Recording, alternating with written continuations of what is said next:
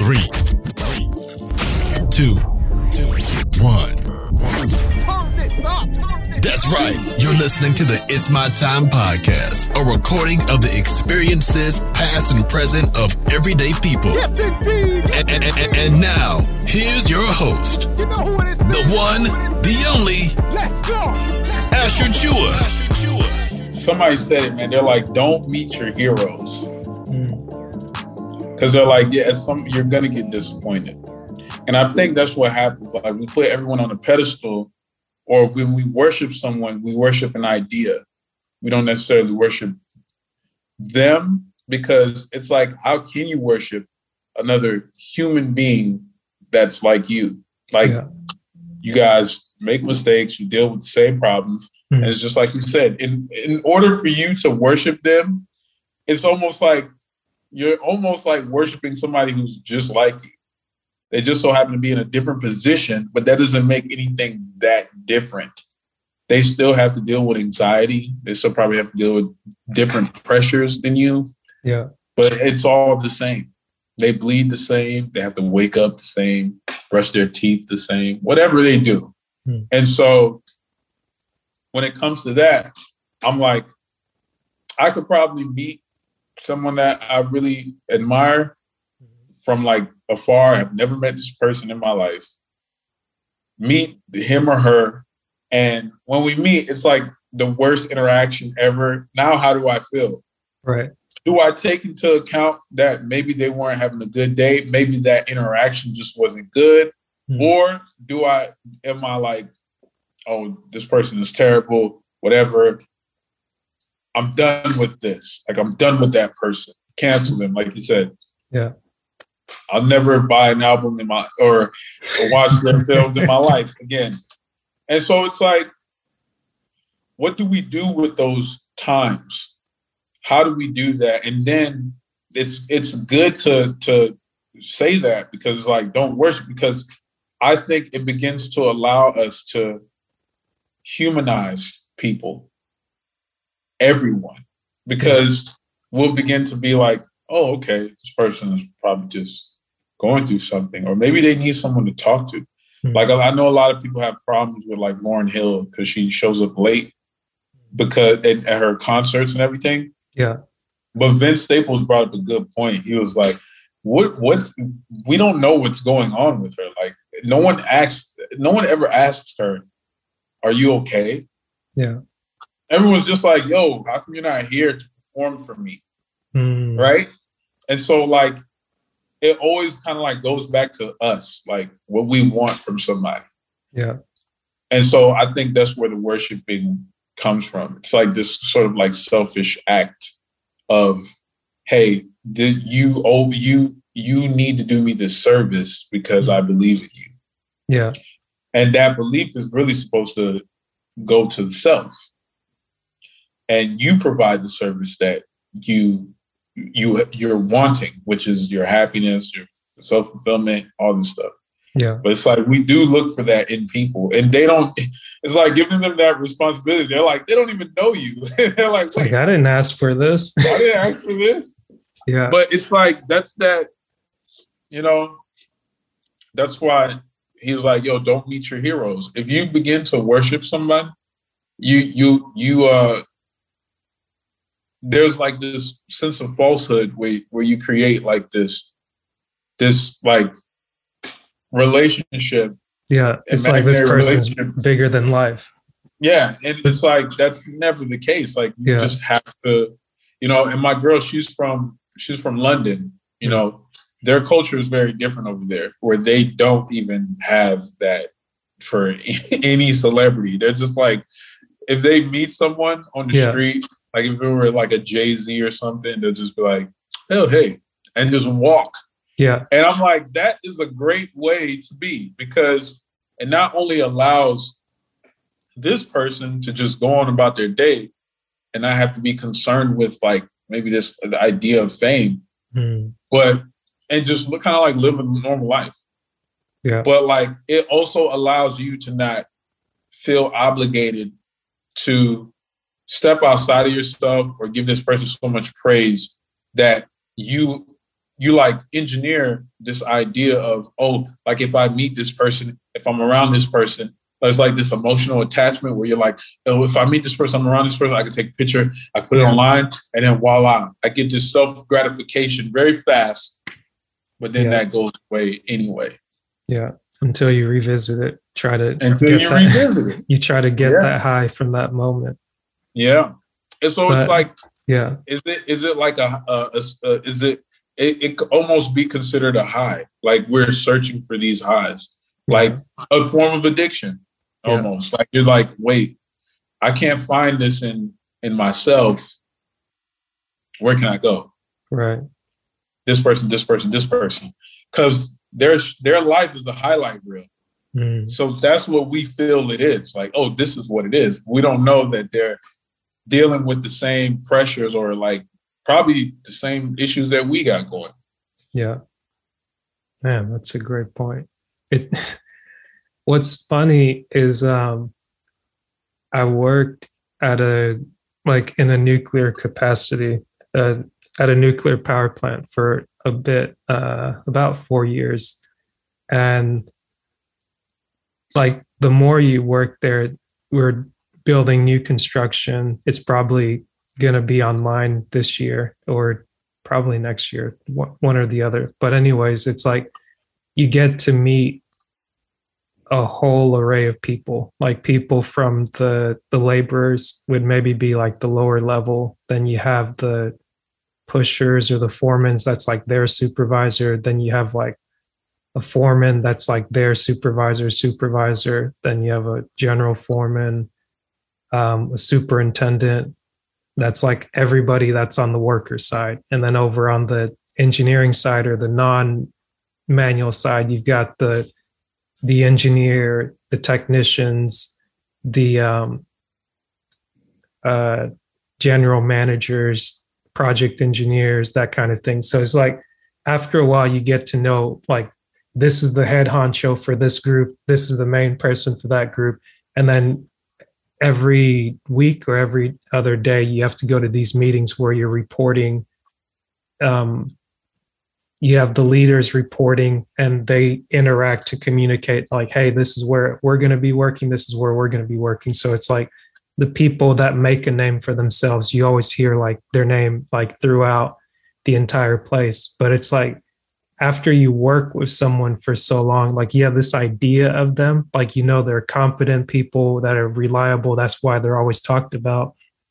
But like waking up at like 4 a.m, going to someone's office or talking to someone back and forth, it's like, oh, like you had to wake up this morning and put on your pants just like me.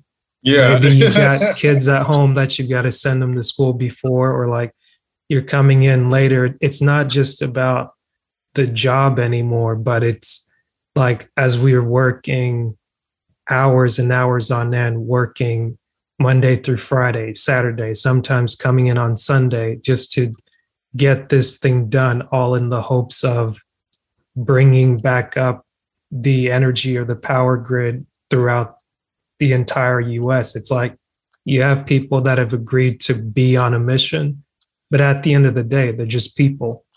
Like you have some people that might be rushing to work and they lose their life because they fell asleep behind the road or behind the wheel. Or you have somebody that, like, it's not always something tragic that happens, but it's just that exposure of spending time around someone that you just heard about, like, oh, that's the man. And then you finally sit in a room and you have a conversation with them, or they call on you to like know your opinion. You're like, oh, I thought I was just supposed to be a fly on the wall. It's like, oh, like there's value within me. And like that, I guess I'd call it like a switch that kind of goes off. It's like, oh, I matter just as much as that person matters. Like they might have a higher or lower position, but like what I do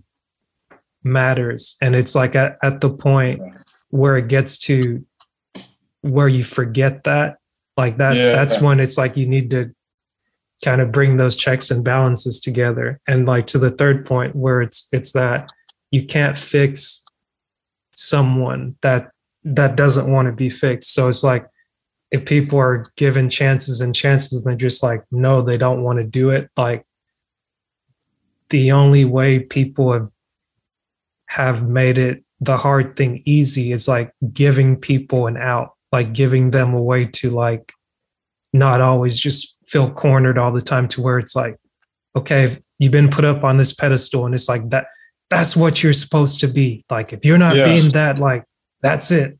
Like if you're not, we're at flying schools. Like you're the fish in here trying to fly, and if you can't fly, your life isn't meaning anything. And you're sitting here probably wondering, like, why are you talking about a fish trying to fly? But it's like sometimes you have that analogy where it's like,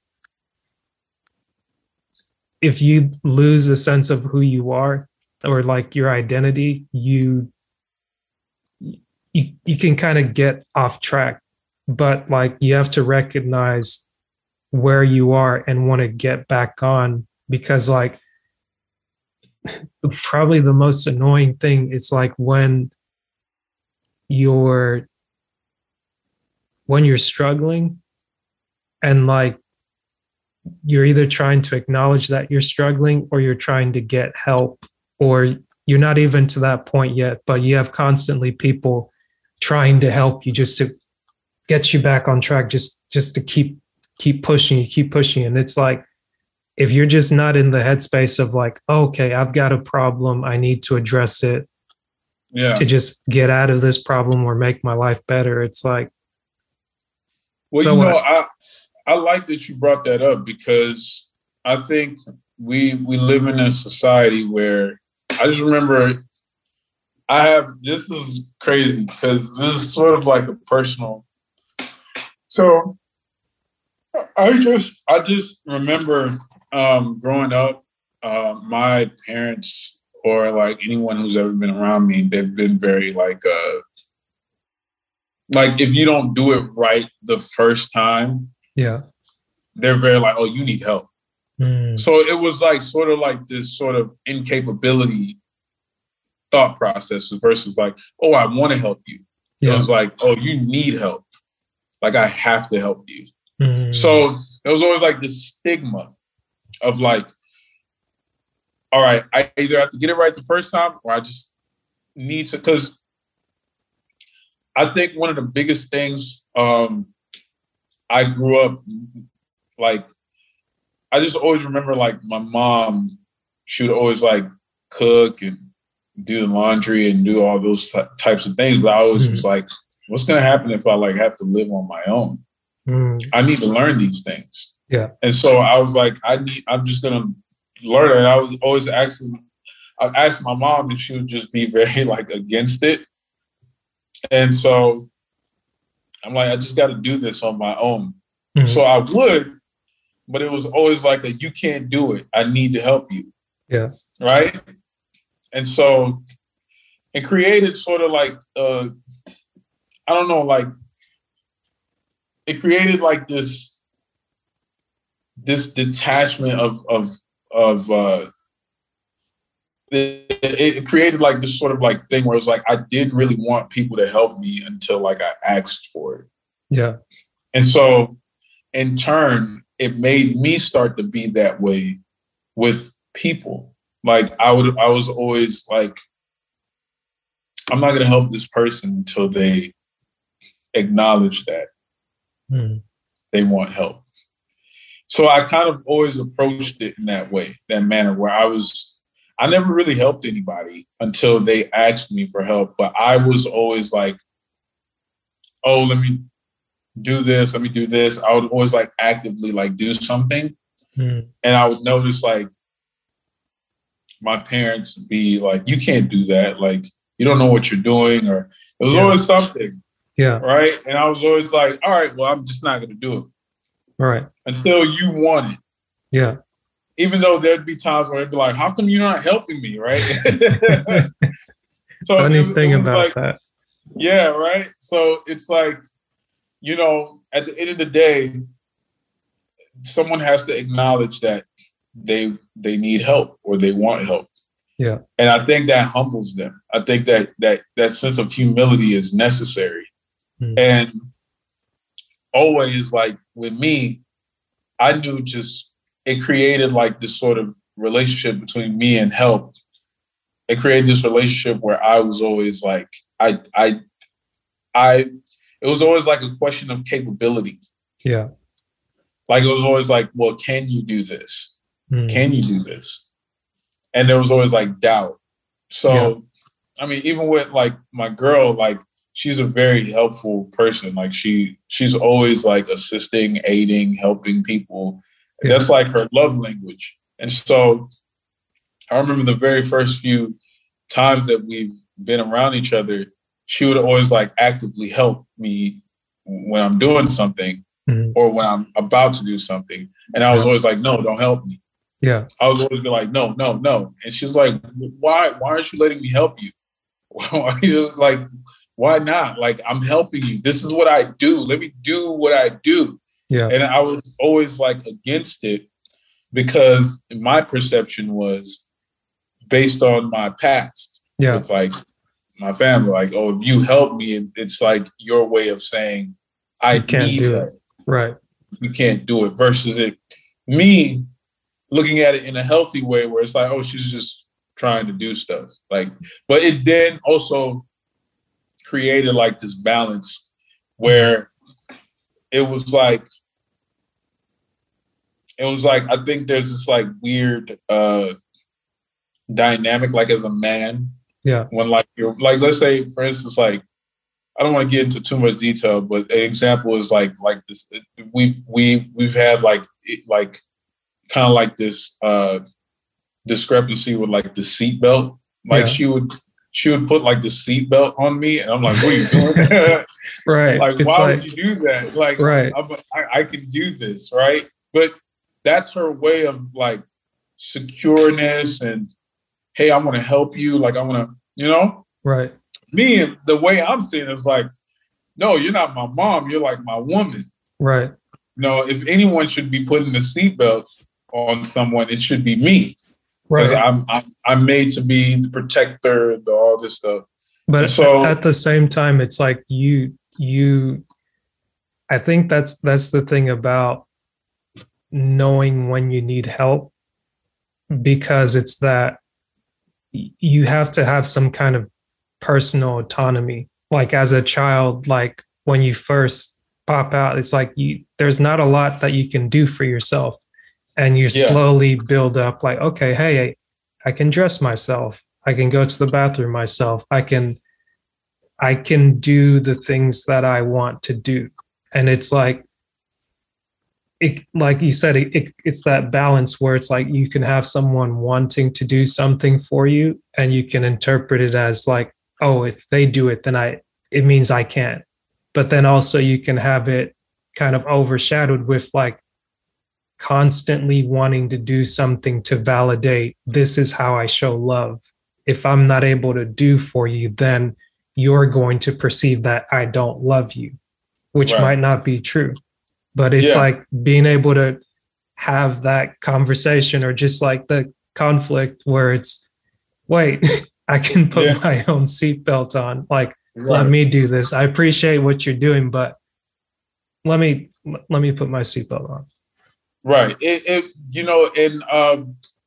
And it's I think it's created like a nice like dynamic between us where like she definitely can, because her idea is like to understand my mind. Like she wants to understand my brain and how it functions. And I'm like, it will never be understandable because I'm too like left field. Like some days I may want to, like I remember, because she's vegan, and I remember there'll be times where I'm like, oh, today I'll eat vegan. And then the next day I'm like, oh yeah, I want a steak. Yeah. Right. So she's very like, I want to understand you so I can be prepared. And I'm like, what are you preparing for? Right. And she's like, I just want to be ready. Like, I just want to make sure things are ready because I don't want anything to. So it's like, the differences in like not only like brain pattern functioning, it's also like just how we grew up. Like you said, the autonomy. Like if I know, like I grew up and I always had to like kind of do things like solo. Like I've always had to like understand like what proficiency was or self-sufficiency. It kind of makes you kind of like, oh, I'm comfortable in this pattern of doing it. Right. So this is what I know. Yeah. Versus like someone who's been helping people all their lives. Like she's like the oldest of three siblings. Yeah. And she's always had to like take care of things because, you know, like even to a certain degree, she was like the second mom or the mom for that matter. Yeah. And so when you come from that foundation, you're like, I need to do this. This is what I know. This is what I do. This, like you said, this is the love language. And so when we come into a relationship and we have to kind of find like this middle ground, it's like those first couple moments are going to be clashy and very like, you know, because it's like there's this comfort in the way that we do things, and we need to find like you said, like a balance. Yeah. And so I think what happens is when it comes to helping people, that has to come into the conversation. Yeah. Like, well, what are you used to as far as like how you know, function in your life? Because someone could be like always wanting help. Someone could always be like, hey, can you do this? Can you do this? Or help me do this, help me do this, help me do this. Right. And it's almost to a degree where the person who is helping and their love language is help, they can almost feel like, well, this is the only thing. Right. And then like any other thing that can potentially be like a form of love language, they could be like, oh, well, I don't know about that because this is the thing that I know to do. So there could always be like something that kind of like falters. Yeah. And that could and this is like stuff that's happened like with my family and, you know, things like that, where they could kind of like impose help as the love language. And they're like, when you help me, that's when I know you love me. And I'm like, oh, that's not the only thing. Right. Now it becomes conditional. It becomes conditional. And so that's why it's like that balance, like when people find balance in those things and they appreciate the help and have a form of gratitude, I think it changes the perception of the whole thing. So even when we go back to helping people is hard, helping people is hard. It's very hard because you have to find that there's always some subjectivity and personal experience with that in itself. I didn't even realize that until we had to have conversations about it. And then going further, helping people who don't want to be helped. When I think about that, I think about like someone who's like suffering from some sort of like really dark, like maybe like it doesn't always have to be like addiction, but something that like a pattern. But like you mentioned earlier, like mental health is a big thing that's brought up. And it's like, it's easy sometimes, or maybe it's well-intentioned to say, maybe you should just talk to someone. But like for someone that's very guarded, that's like, what's the saying? It's like, what happens at home stays at home. You don't tell other people our business. It's like, it might be hard for someone to grasp, okay, I don't want to go talk to a complete stranger to just say this.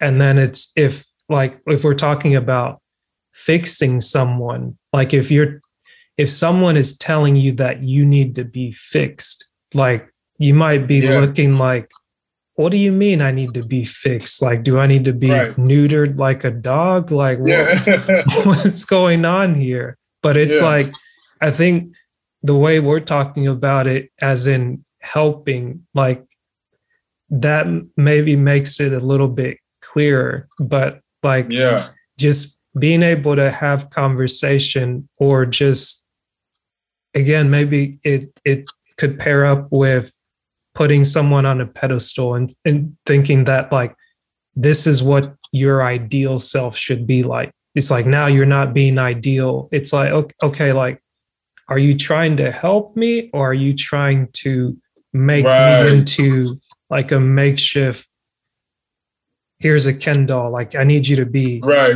like this. Like whenever you're not right, okay, let's go fix you. Okay, this isn't working.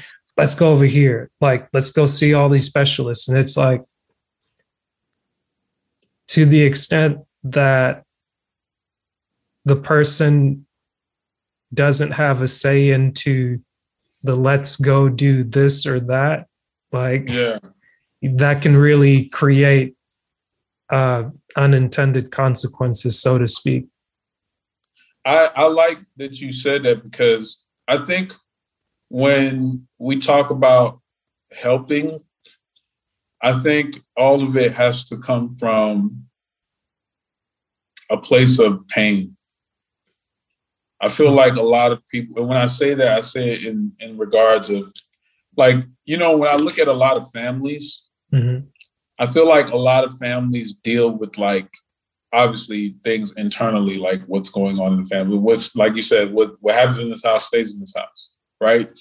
And I feel like I'll look at like my family photos, and I'll be like, yo, we got a lot of problems, right? But like, when I look at the family photos, all of us are like smiling, and I'm like, people don't know, like, there's so many things. You remember what happened that day? And there's so much happening. And so it makes me look at other photo albums from people, and I'm like, I wonder what is going on there. Like, there's probably so many like things happening, or there may be nothing happening. Yeah. But it's like, it's so interesting to see. And I'm like, if we're talking about helping people, and like when they're saying, like, if someone wants to be helped, it's hard to help someone. Yeah. But it's even hard to help someone who doesn't want to be helped. I feel like if someone doesn't know that they're creating a form of pain, and I don't want it to be like, oh, does it have to be an intervention? Yeah. No, but it has to be something where someone can at least analyze or acknowledge something that's happening. Because when I look at all these 7 principles, I feel like all the theme of everything is like being aware, right? Being just very aware and acknowledging what's happening around you. And so I feel like the best way for someone to understand what help looks like is to acknowledge how they affect what's around them. Yeah. And if you're not acknowledging of that, then you've closed the door on everything. It's like I said, like the dude from my job, you know, like he could be the type of person who is like that and might affect other people and not know it. Yeah. Right. But the only way that he'll know and I'm not saying he has to fix himself, but the only way that he'll know, like, okay, I need to do something about this, is to be extremely aware and open to, like, how do I, like, be better at this, right? And you'll never know until someone, like, comes to you and, like, says, like, hey, sometimes this makes me feel like this when you do this. So I think when you approach someone with sort of like this endearing, like, sincerity, when you're like, hey, you know, like, I didn't want to say anything, but I just want to bring this to your attention. Like, sometimes when you do this, it makes me feel like this. And I'm not saying this is who you are. Yeah. But I'm saying this is how it affects me. Right? Yeah. So in that degree, I would like to know, like, is this how you feel towards me? Or is this just the pattern in which you speak or the way that you speak? I think everything starts with a good conversation, like a good, meaningful conversation. Yeah. And something that can like really, really create like a healthy sense of change. And not like you're changing a person, but you're giving them like a perspective where they're like, wow, I didn't see it that way. Right? Yeah.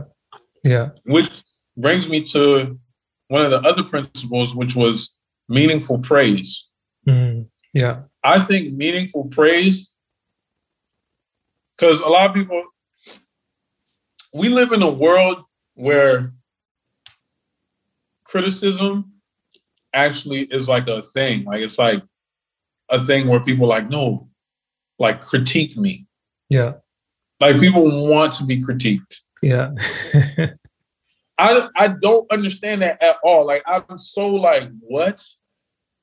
And like I remember like in my films, I would have like actors and actresses, and you know, they're very like, you know, they're very hard on themselves.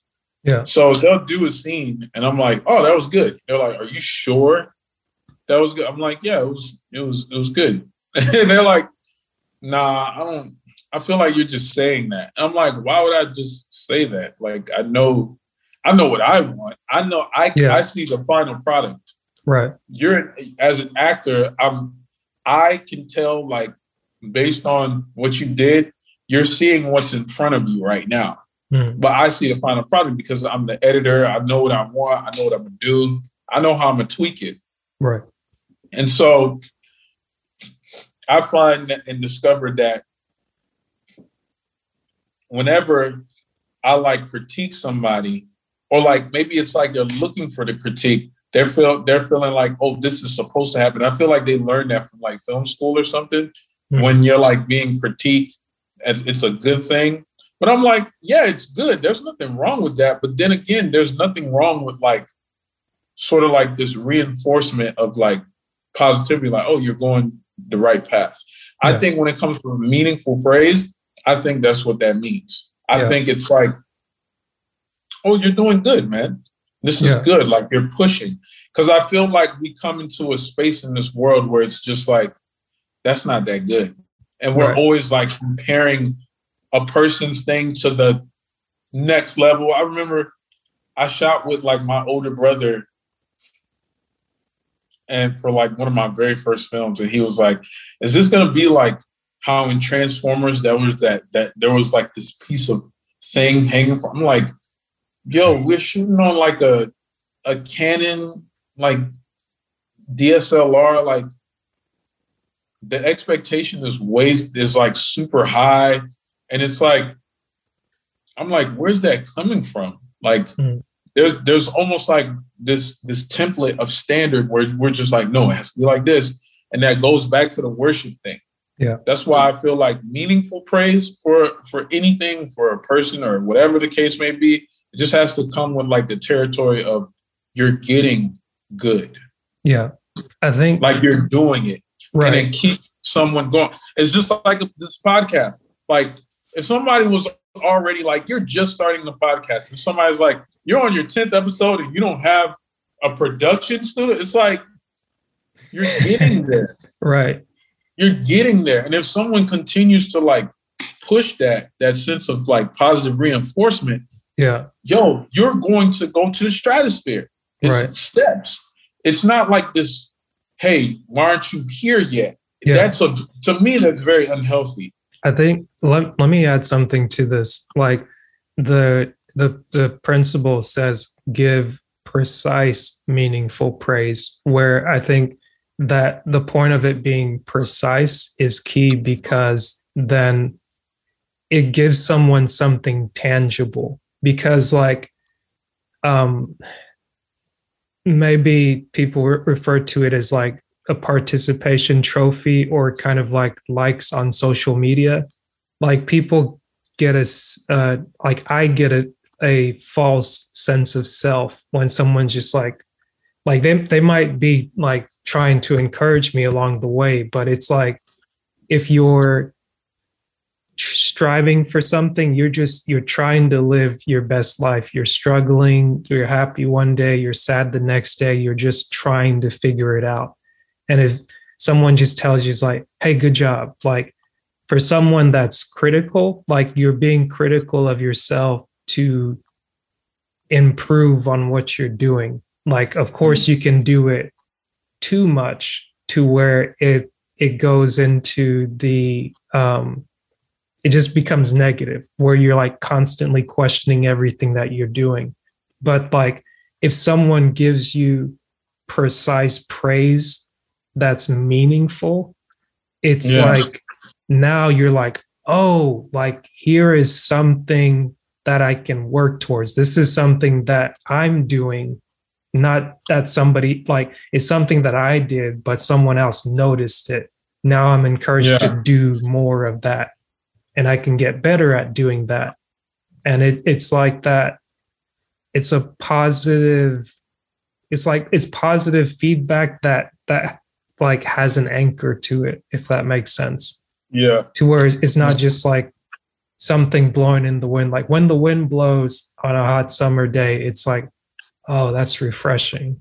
But then like maybe it's a similar thing when you have like that ice cold water when you need to just like quench your thirst. But aside from struggling to make an analogy, it's that I think having preciseness in praise really gives someone something to look to, because I think a lot of words lose their meaning, especially when things become cliche and it's just like, okay, da da da da da, yeah, great job, yeah, everybody. But then it's like it's like you're having that internal conflict. You're like, they said it was good, but like I know something. It's like I'm not seeing.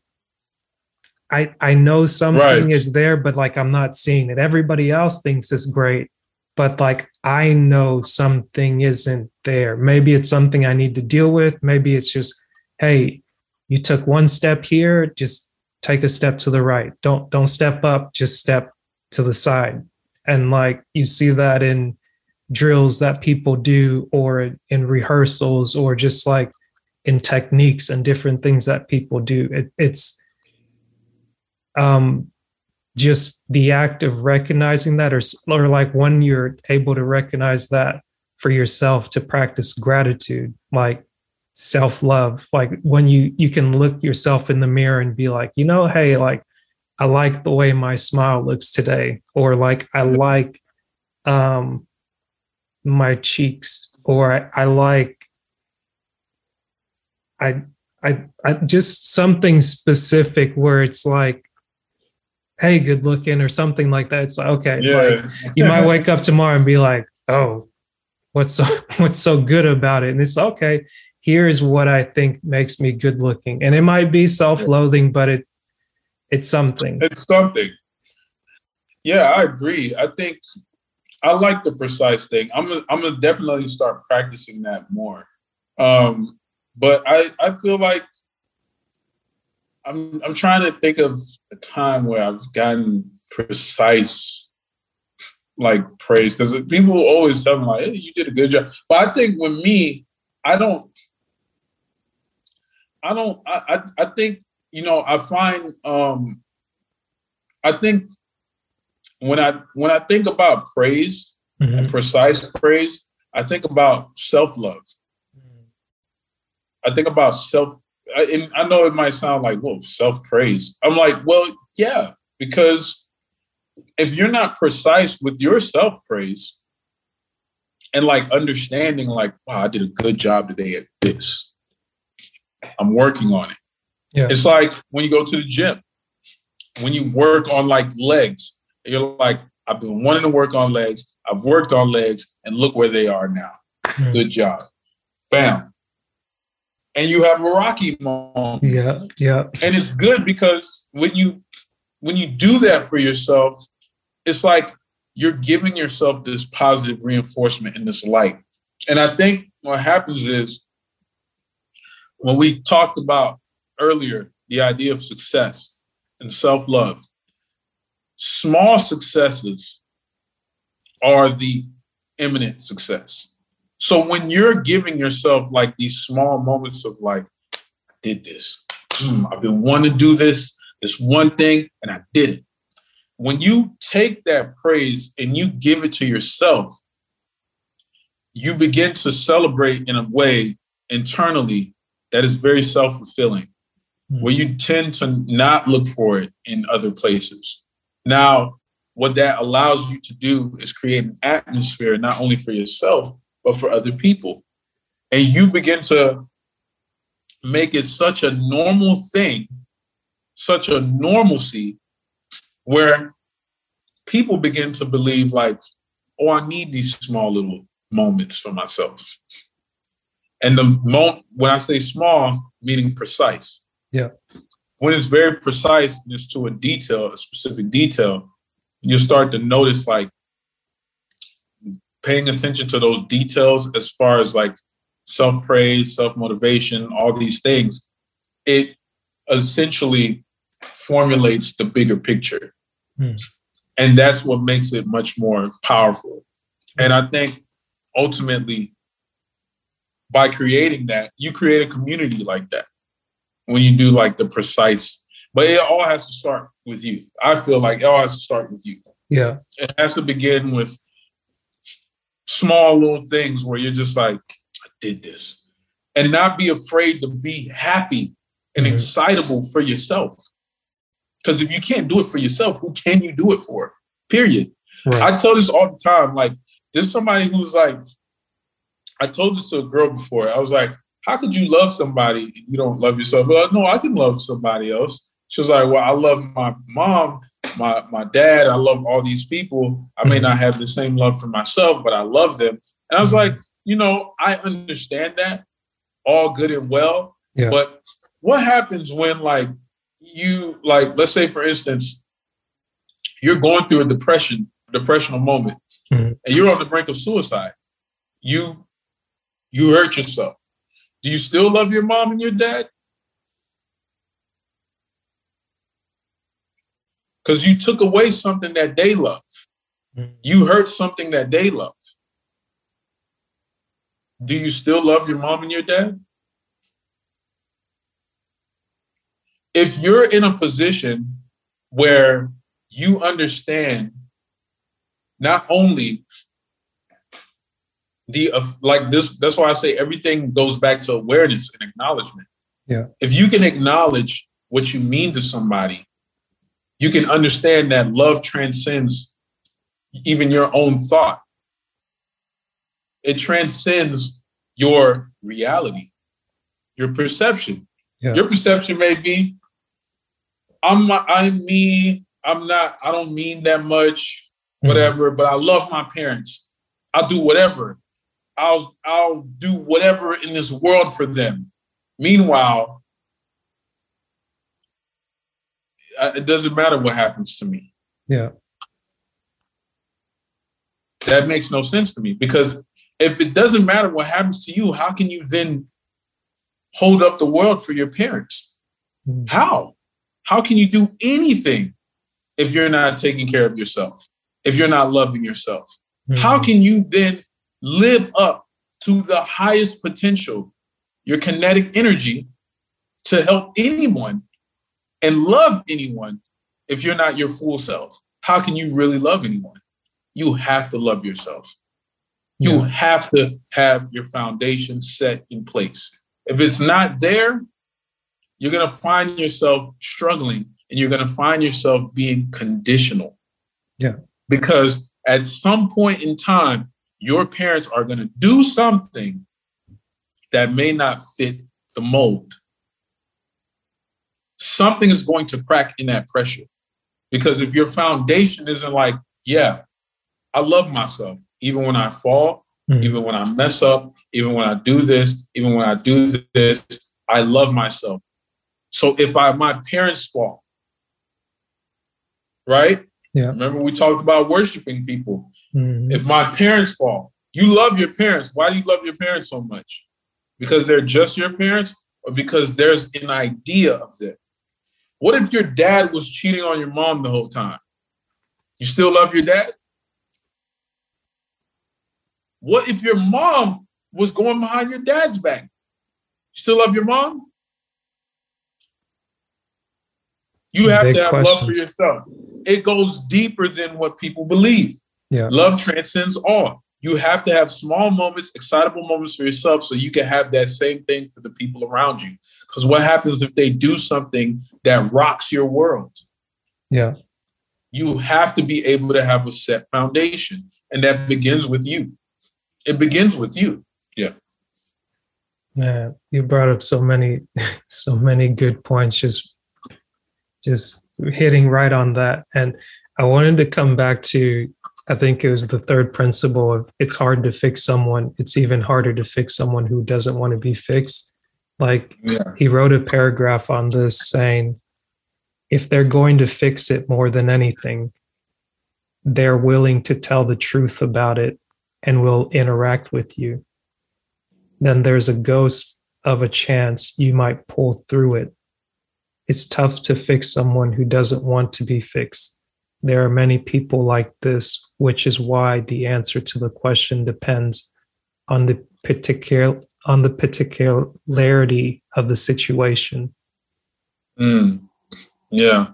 So I think we said that, but I thought it was important to that point to where for someone to fix themselves or for someone to want to be fixed, they have to be willing to tell the truth and interact with you. Like they have to tell the truth to themselves to say, I do need the help and I'm willing to talk to this person in order to get that help.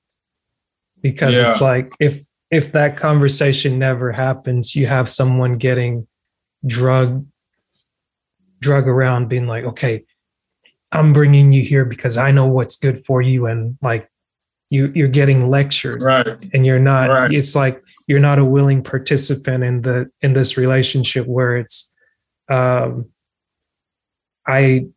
acknowledge that something isn't right and I need to fix it, or I'm willing to, like we were talking about the parent-child relationship.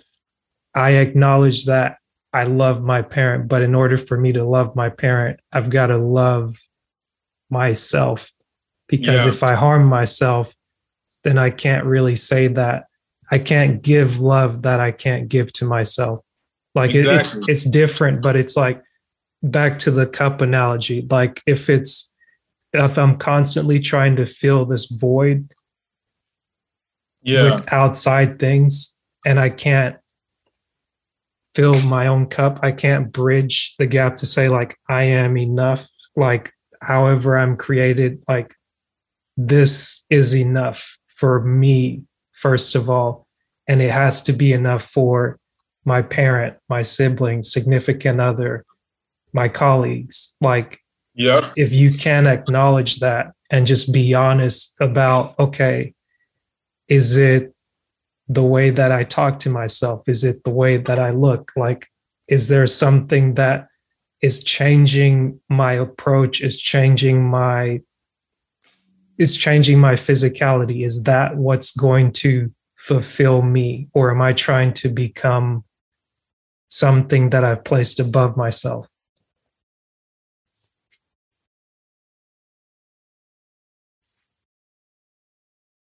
Oh, sorry. Yeah. No, you're good. You're good. I mean, that all honestly, it makes me think a lot about it. Just makes me think a lot about who do kind of look for that, who do like even in like the just their relationships, whether it be with their parents or just people that they're around, mm-hmm. They kind of impart like this sort of responsibility mm-hmm. onto them, onto even the parents and everything like that.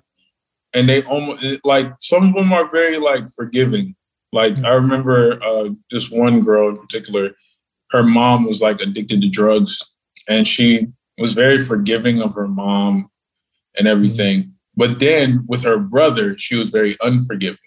Mm-hmm. Like she kind of expected things of her brother and everything like that. Well, I was like, it's interesting how you have like this sort of forgiving nature for your mom and not necessarily for your brother. Like you want the best for him. Mm-hmm. Hold on.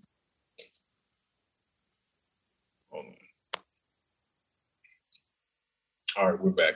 Yet you want the best for him, but it's like, in order to sort of like achieve that, you feel like you have to be very hard or tough on him, like maybe like this weird like idea of like masculinity, like, oh, in order to it's like you almost for become mom. Yeah, it's almost like you give mom a pass, but then you become his mom in the process to say, she didn't do these things, I'm going to excuse her, and then I'm going to take on her role as what I think is what take on her role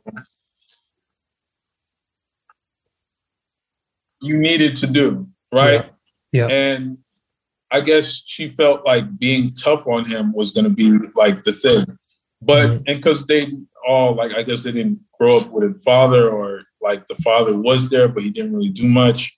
But when she was like that, I noticed like she created this like unforgiving dynamic. And I would always ask her, like, why? I don't get it. Like, why are you so tough on him? Like, I would see him do stuff and I'm like, oh, that's good. Like, he's trying. Like, he's trying in this specific area. Like, he's taking care of his daughter, all these things. Like, why don't you, like, acknowledge those things that he's doing? Yeah. She's like, I don't know. It's just, he's a man. He's supposed to do these things. Well, I'm like, well, I mean, your mom, you know, she's a mom. She's supposed to do things too. Yeah. But you realize that she suffered from an addiction. And so you gave her a pass, right? But because your brother doesn't have like an addiction, it's like, well, you know better. And it's like, I think it's important to find like this sort of like, my girl says a lot, like grace. Like, you need to find like some sort of grace for them. But I think that starts with you, because she was very unforgiving of herself. She was always needing like this, like she would go on that. She would need a lot of validation. Yeah. And she would always seek like image. Like, image was her thing. Like, I need to make sure I look like this. And so at the end of it all, I was like, oh, there's like this image thing. Like, you need to obtain like an image. You want to obtain this image. There's dark stuff that's happening in your life, but you're like, I want people to know this. I want people to see this. And so in turn, even like her mom, I could tell like, for womanhood, she was very like, I need to show like women are strong, we're together. So I could see like how she would kind of be very lenient with her mom, because she's like, I want to make sure like this foundation of womanhood is like profound.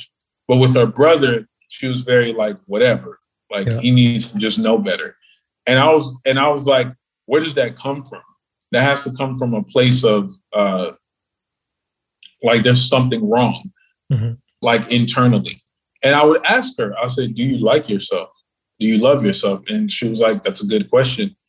I like certain things about me. I'm like, that, well, that just means like you really don't love yourself. Because if you can say, like, I like certain things about me. I like that I do this. I like that I do that. And I like that I do this one thing, but I don't like these other things that I do.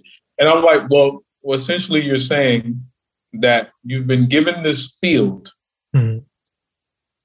You like the green grass, but you don't like the weeds.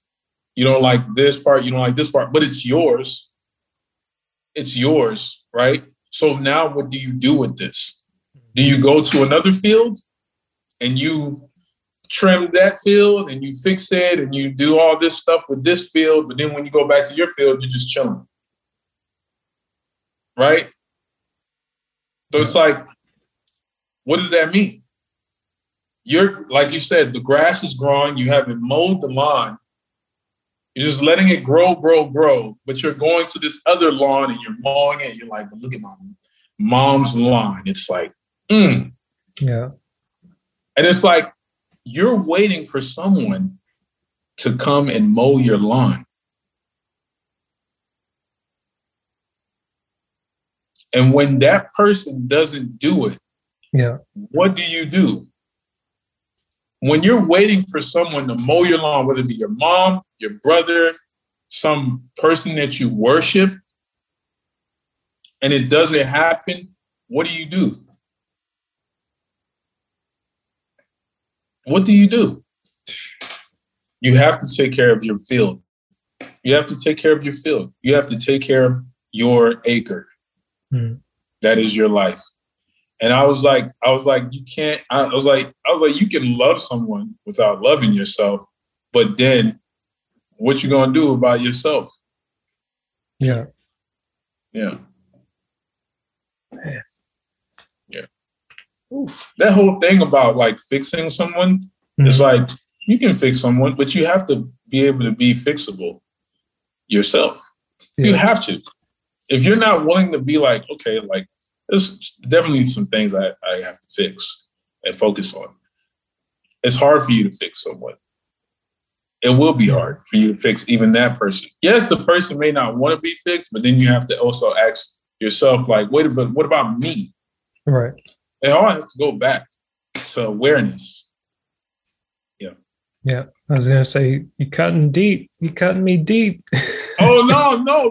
But this is stuff I've been realizing and ministering to my own self. Yeah. No, I said that jokingly because I'm like, you're hitting on so many points that at the end of the day, it comes back to how is it that you're treating yourself?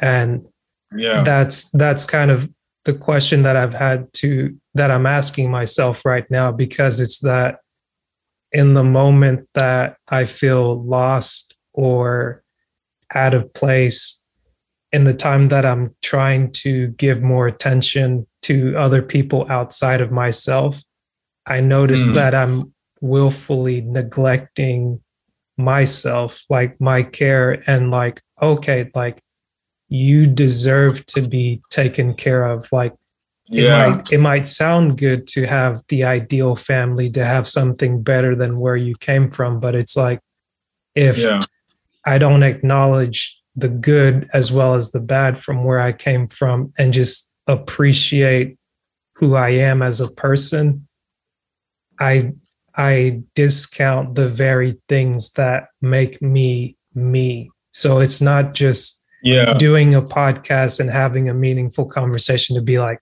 hey, okay, this is my thing that makes me valid in the society. This is my thing that makes me valid online. But it's like, no, the fact that I'm willing to have a conversation with myself before speaking with you, I'm willing to wake up and do something for myself and say, I value myself, I value my life. And before and after this, like I have to believe that I still matter.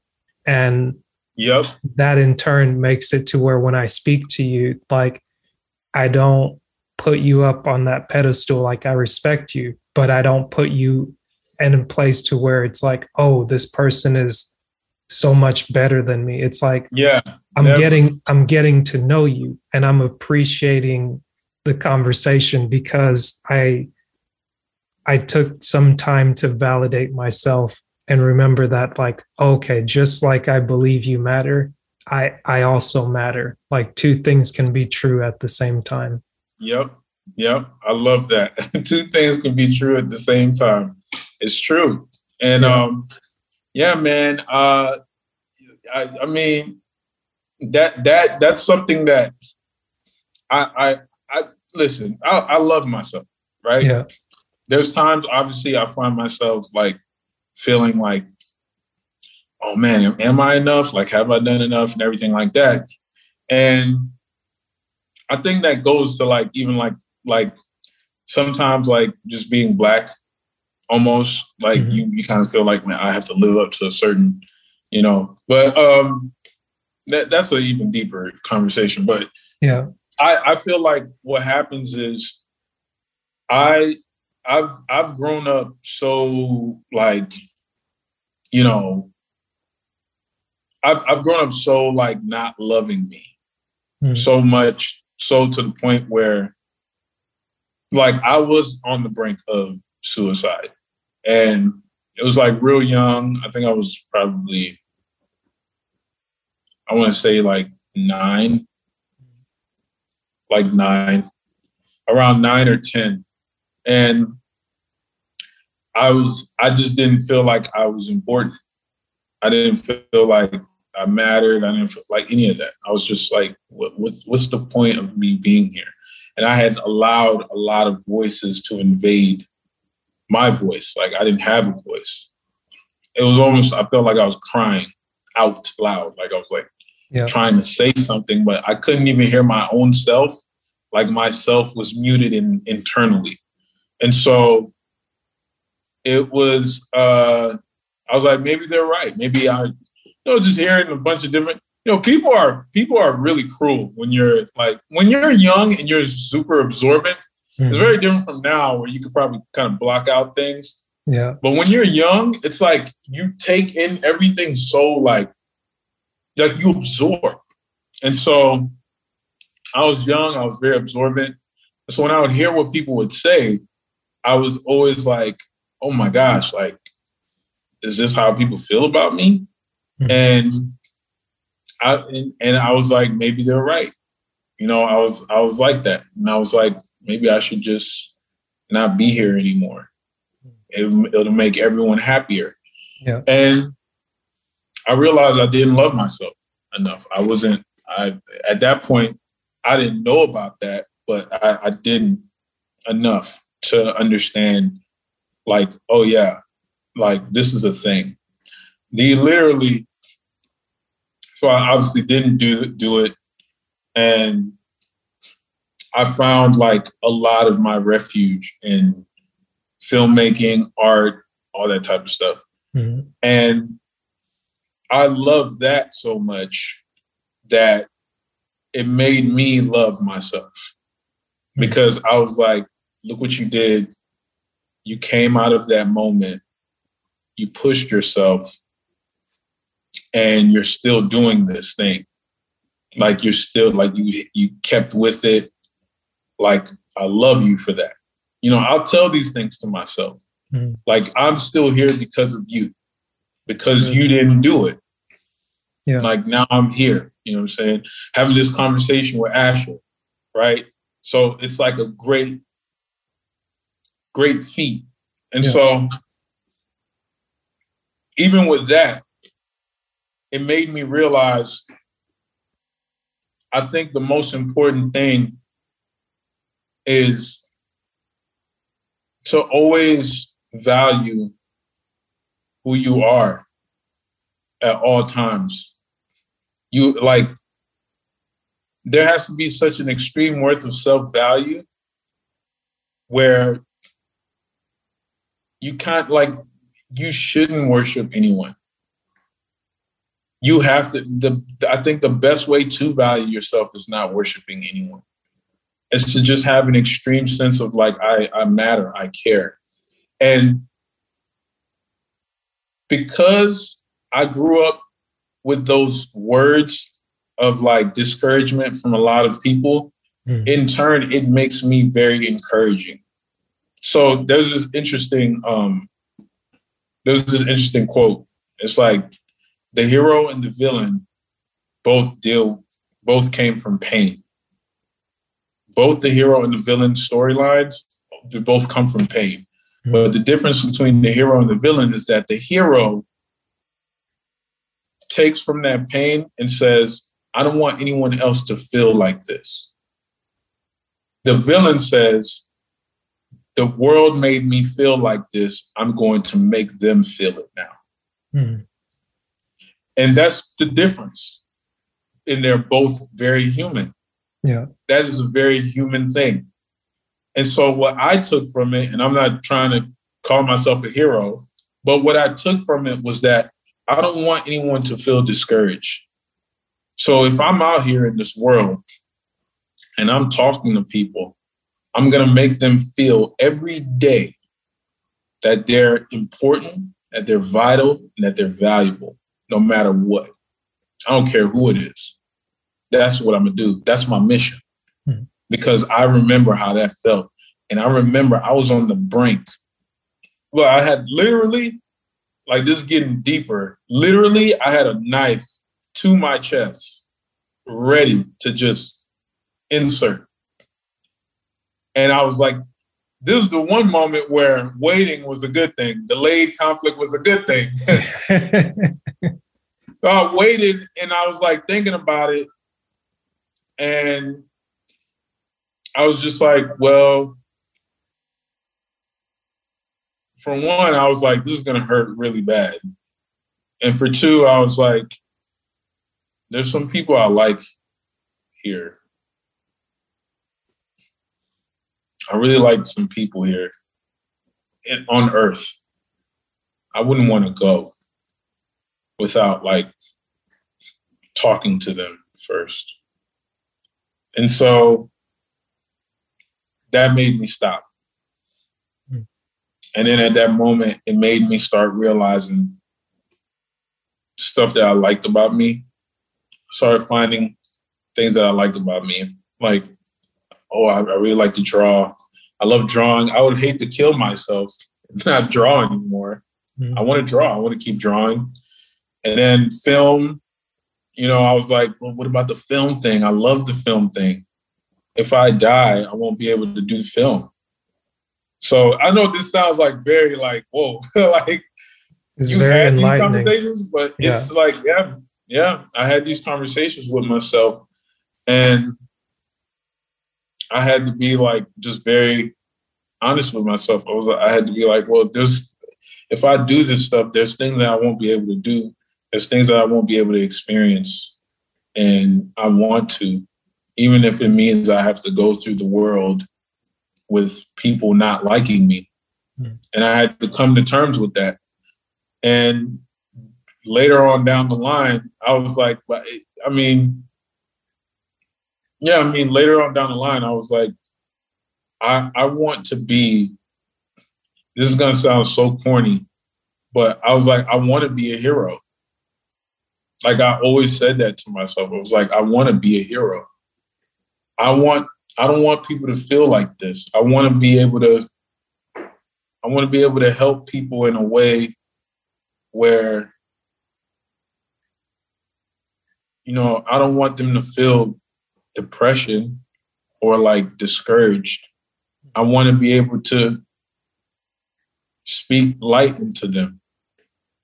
Like how I speak it to myself, which kind of, in some ways, some small ways, it kind of like backfired because I would like go to people and be like, hey, like, how? I was like, man, you're awesome. And they're like, why are you, like, people would think I was fake.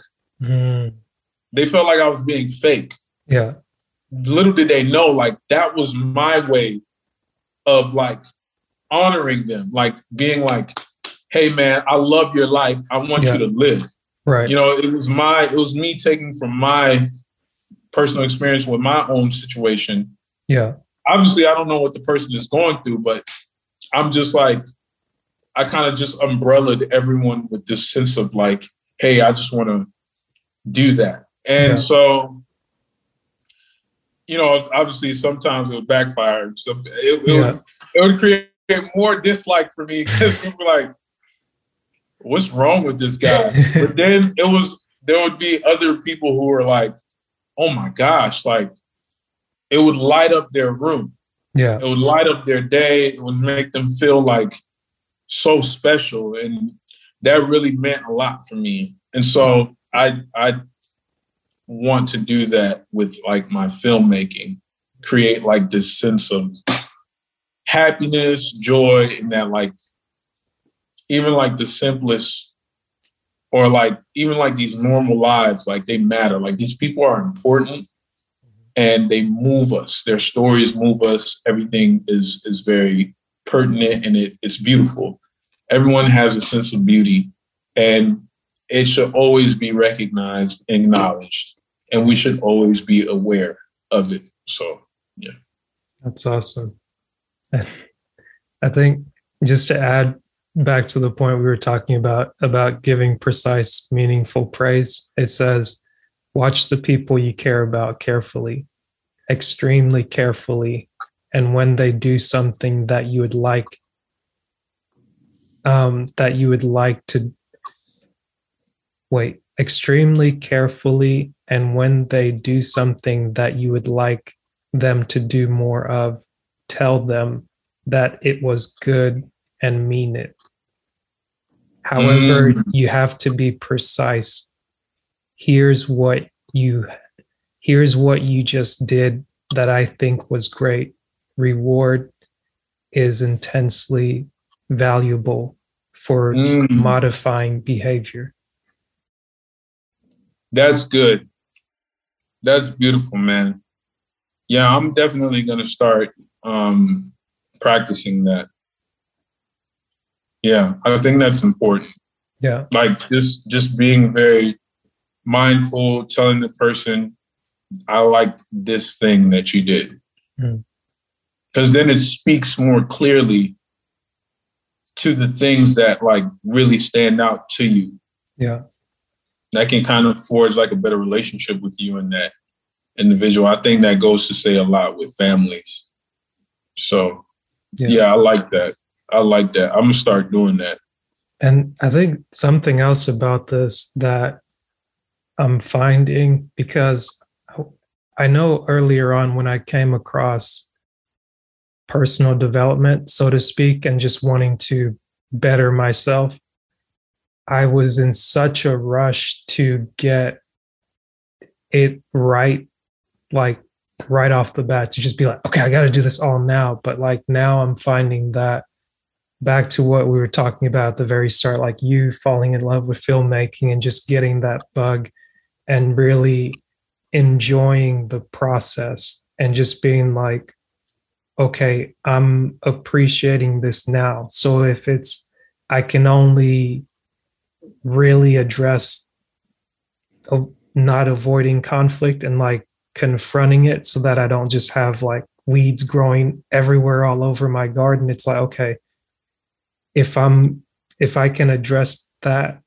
I'm going to address it. And I'm not going to just obsess over like, okay, there's 10 million things I forgot to do. Okay, let me schedule it. 1 o'clock, I'm going to do this at 1:30, at 1:15. Okay, this person looked at me sideways. I'm going to go over there. Okay, this person cut me off. It's like, whoa. Like it's like you got it. You really got to, maybe I'll bring this one in here. It was the 6th point that says, pay attention to your conscience.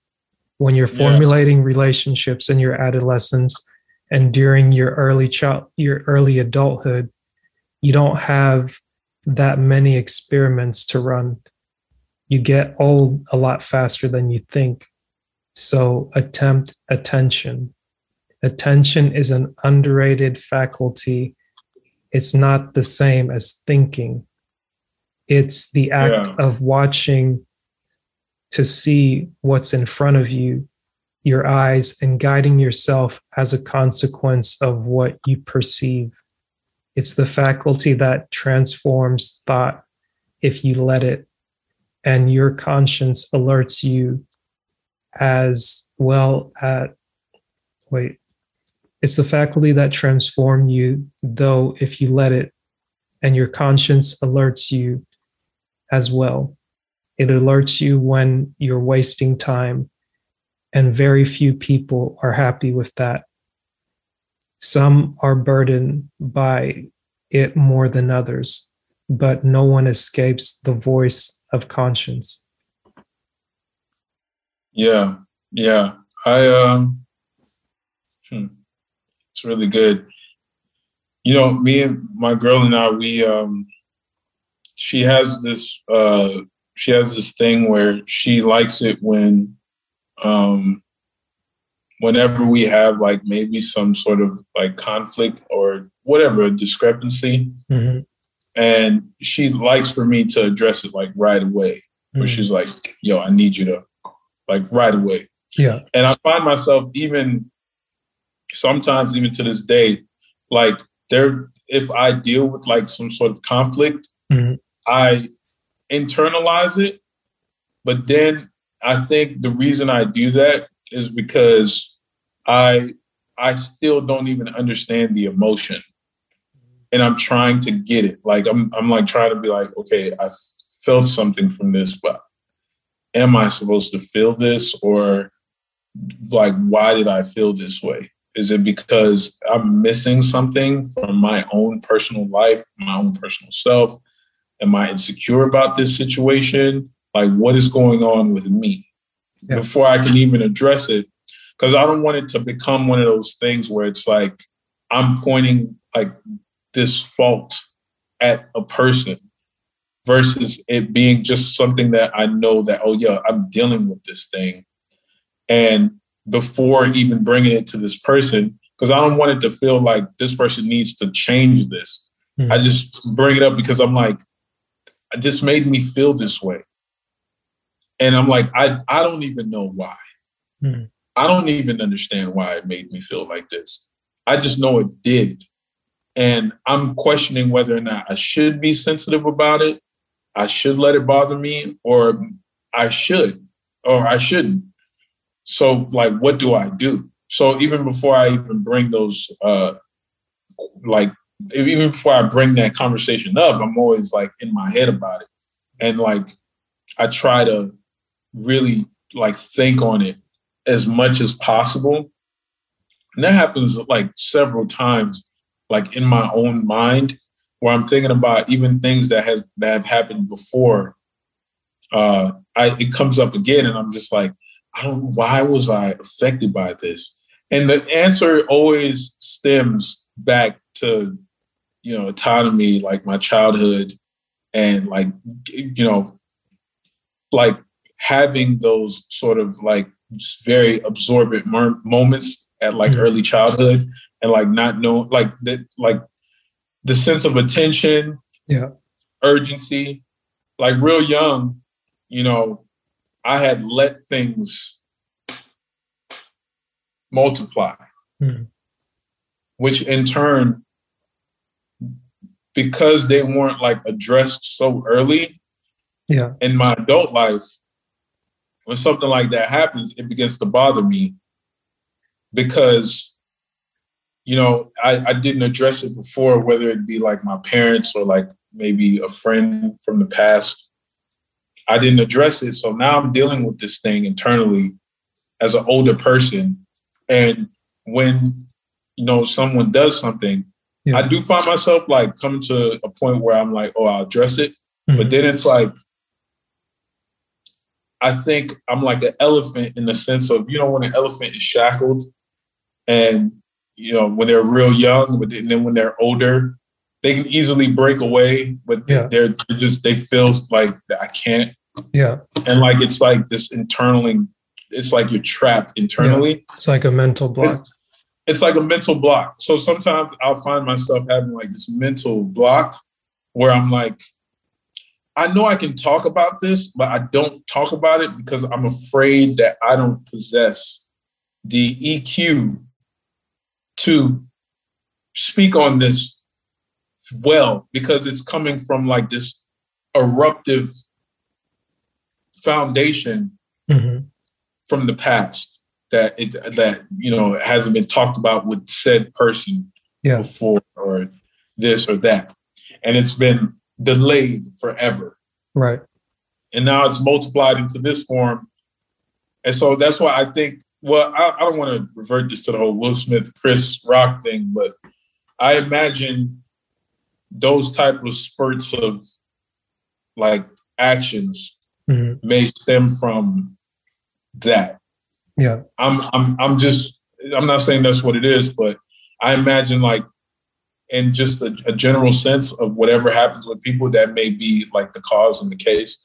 So I do find myself now I'm doing better.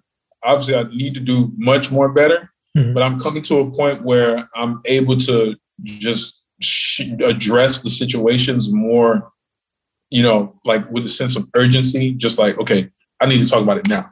Right. So even when it comes to, I guess you can't do this like at your job, but even when it comes to like my job, if I'm dealing with something like with a person and I know they did something, I want to address it right away. Like, I don't even want to wait. Like, or I'll like bring them to the side, like, hey, we got to talk about this. Or like with anyone, I find myself being very like upfront, cordial, but very honest, very like with candor. Just, hey, look, this is what's happening. This is how I felt about this situation. I'm not saying that's what you were purposely trying to do, but this is how I felt about this situation. Can we talk about it? Yeah. Real quick, because I need to know where you stand. I need to tell you why this was triggering. Yeah. And if you care enough to listen to that, that would be great, you know, because it would help me formulate a better bond with you and understand where I stand and my spacing, and maybe even if I need to think about this differently, whatever the case may be. But now I'm beginning to be a little bit more urgent than before. I like that. I wasn't like that before, but for those reasons, though. Right, right. And I think a tip or an exercise a friend shared with me last year, especially when I spent time, like they say, like talking with someone, but also just trying to address things from the past and properly acknowledge yourself, because that's been the big thing. Like, acknowledge yourself first and foremost, and also deal with a lot of people like to use the term traumas, which are like the situations that kind of give you stuck points where you feel like you're where you're at now because you can't get over something from the past, especially when it comes from childhood. And the tip that was given to me that I'm trying to practice now is called reframing. So for instance, talking about the time when you're just absorbing all this information. Like, as an 8-year-old child or a 5-year-old child, like, you're not able to distinguish like the good from the bad, or like if someone calls you dumb, it's like all of a sudden you're thinking that you're dumb. You're not able to say like, okay, that's that person's opinion. Maybe they didn't mean it. Maybe they said it out of spite. Or, hey, instead of you remembering that they called you dumb on that day, it's like, no, this person came in, they said something kind, we had a good time. It's like you practice reframing the situation. You take the bad and you change it into what the ideal thing would have been that happened. And the reason for that is not to create a delusion or to put yourself in a place to be harmed in the future, but it's to free yourself up from just remembering this happened to me or this didn't happen for me. Because then it's that if you remember, hey, dad wasn't there for me, but now if you tell yourself the story, my dad was there for me and he was able to provide for me in the way that I wanted him to provide, whether it was financially, emotionally, time-wise. Every time dad comes up in the picture now, or just the thought of him, it's not that built up resentment. And I think that might point up to the last principle, which says remove resentment. People struggle to give praise in relationships because of underlying resentment.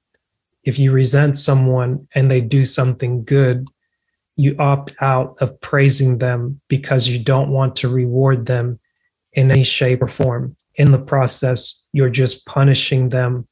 You just punish them for doing what you want.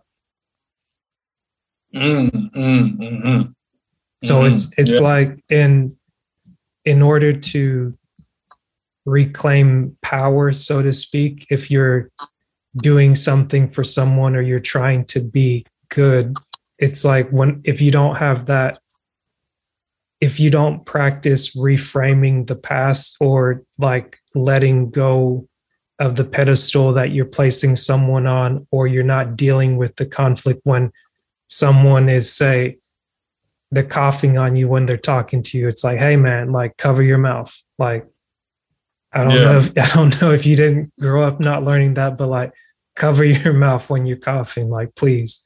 It's like just something small like that doesn't make you just, man, I hate this person. And it's like, why did you build all of this up just because you then want to appear as the bad person to say, right, hey, when you do this, this bothers me. Like, you don't need to put them out on Front Street and all that. I like that you said that, because I think that's the stigma. I think that I feel like some people grew up with like this sort of like, hey, be nice to everyone, do this.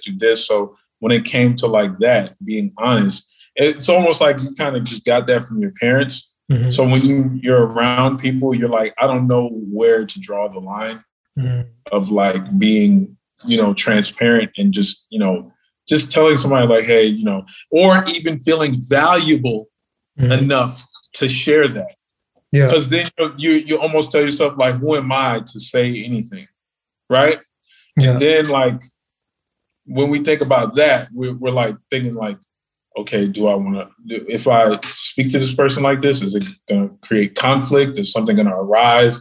So there's all these questions that happen in someone's head. And then you're right. It's like the only way what will happen is by saying something. We can come up with 1,000 scenarios, but the only way we'll know something will happen is based on the person's reaction. So if you're like, hey, you're coughing, you probably want to cover your mouth because all the germs and everything. Yeah. And whatever, based on what the person does, the only thing you can do now is react based on what they do. So it could be a positive thing that they say or a negative thing that they say. Mm-hmm. So let's say, for instance, if it's positive, like, oh my gosh, I'm sorry, I didn't know. All right, cool, boom, cross that threshold, we're good now. If it's a negative thing where the person is like, are you going to tell me what I'm supposed to do with my mouth and everything like that? You're like, all right, you know where you stand as far as that scenario. You're like, I'm not going to take this further. I'm out. Hopefully it wouldn't escalate to something where this person pulls out a gun because you told them, hey, you're coughing. Right. And it's creating but. Or you're just hitting somebody in the mouth because it's like, hey, I told you. I told you not to. I told you not to cough on. So, yeah, it's definitely one of those things. And I think it's so important to just do it, like to just do it. So that way you don't no longer have to be in fear of whatever you're dealing with internally. Like you just, okay. Cause I already even told myself, like, if there's any point in time where it comes to a point where someone like is probably antagonizing you at work, maybe because I'm a very laughable guy, so I laugh often. Yeah. So if someone's like antagonizing you, like you need to stop laughing. I need to find my inner self and be very calm. And just because I know like I don't want anyone to tell me not to laugh. Yeah. Right. But I need to find a way to address it very cordially and very like calm. Like, I'll be like, hey, look, I love laughing. I'm not laughing at you. If my laughing bothers you in any way that it affects you personally because it stems from something, I apologize. Mm-hmm.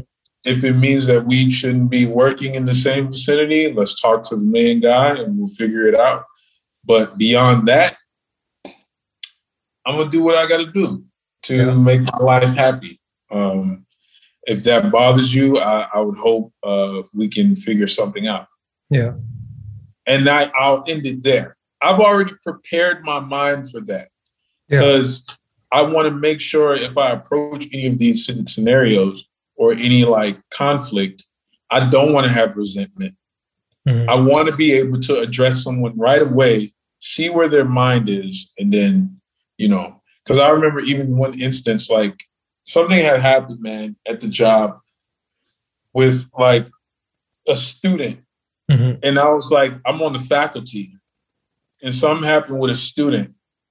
And the student was like making like we were getting close with the kids a little bit. Like it was like they're getting too comfortable with us as far as conversation. I felt.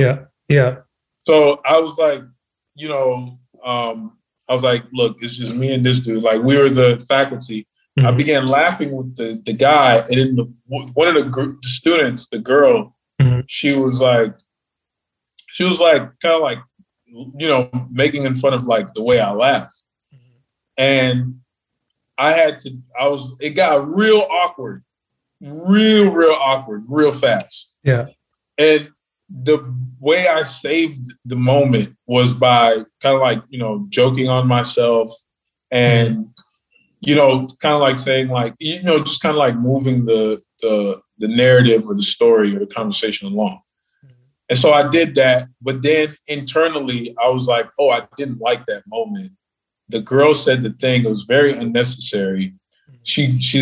That's too comfortable of a statement to give, of a comment to give to someone like me who's on the faculty, because I'm not one of the students. I felt very uncomfortable with that. I need to tell her. I need to tell her that. But the day had already gone by the time that I kind of like processed it in my mind. Yeah. The day had already gone.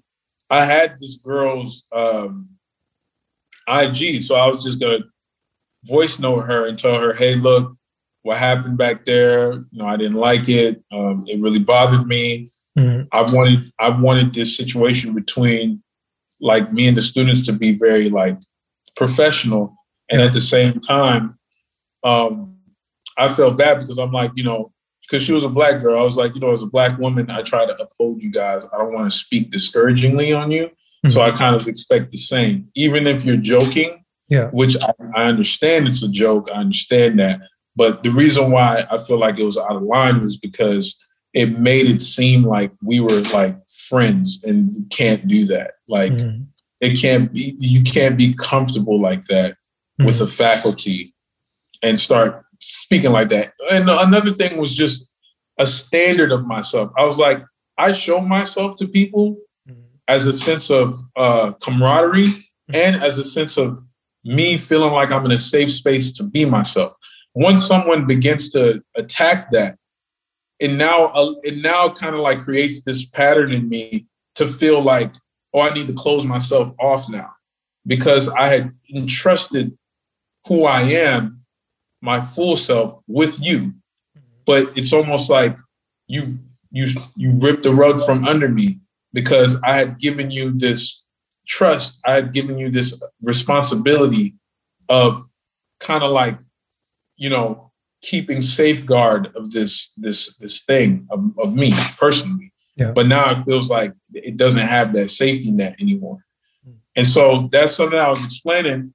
But my girl brought up a good point. She was like, you probably don't want to say that to her because she's still a student.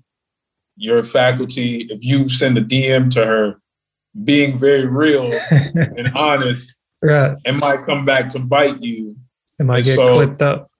You might get clipped up. So it's like, you know, let it go, move on. So it was one of those things where I kind of had to take the L and just move forward.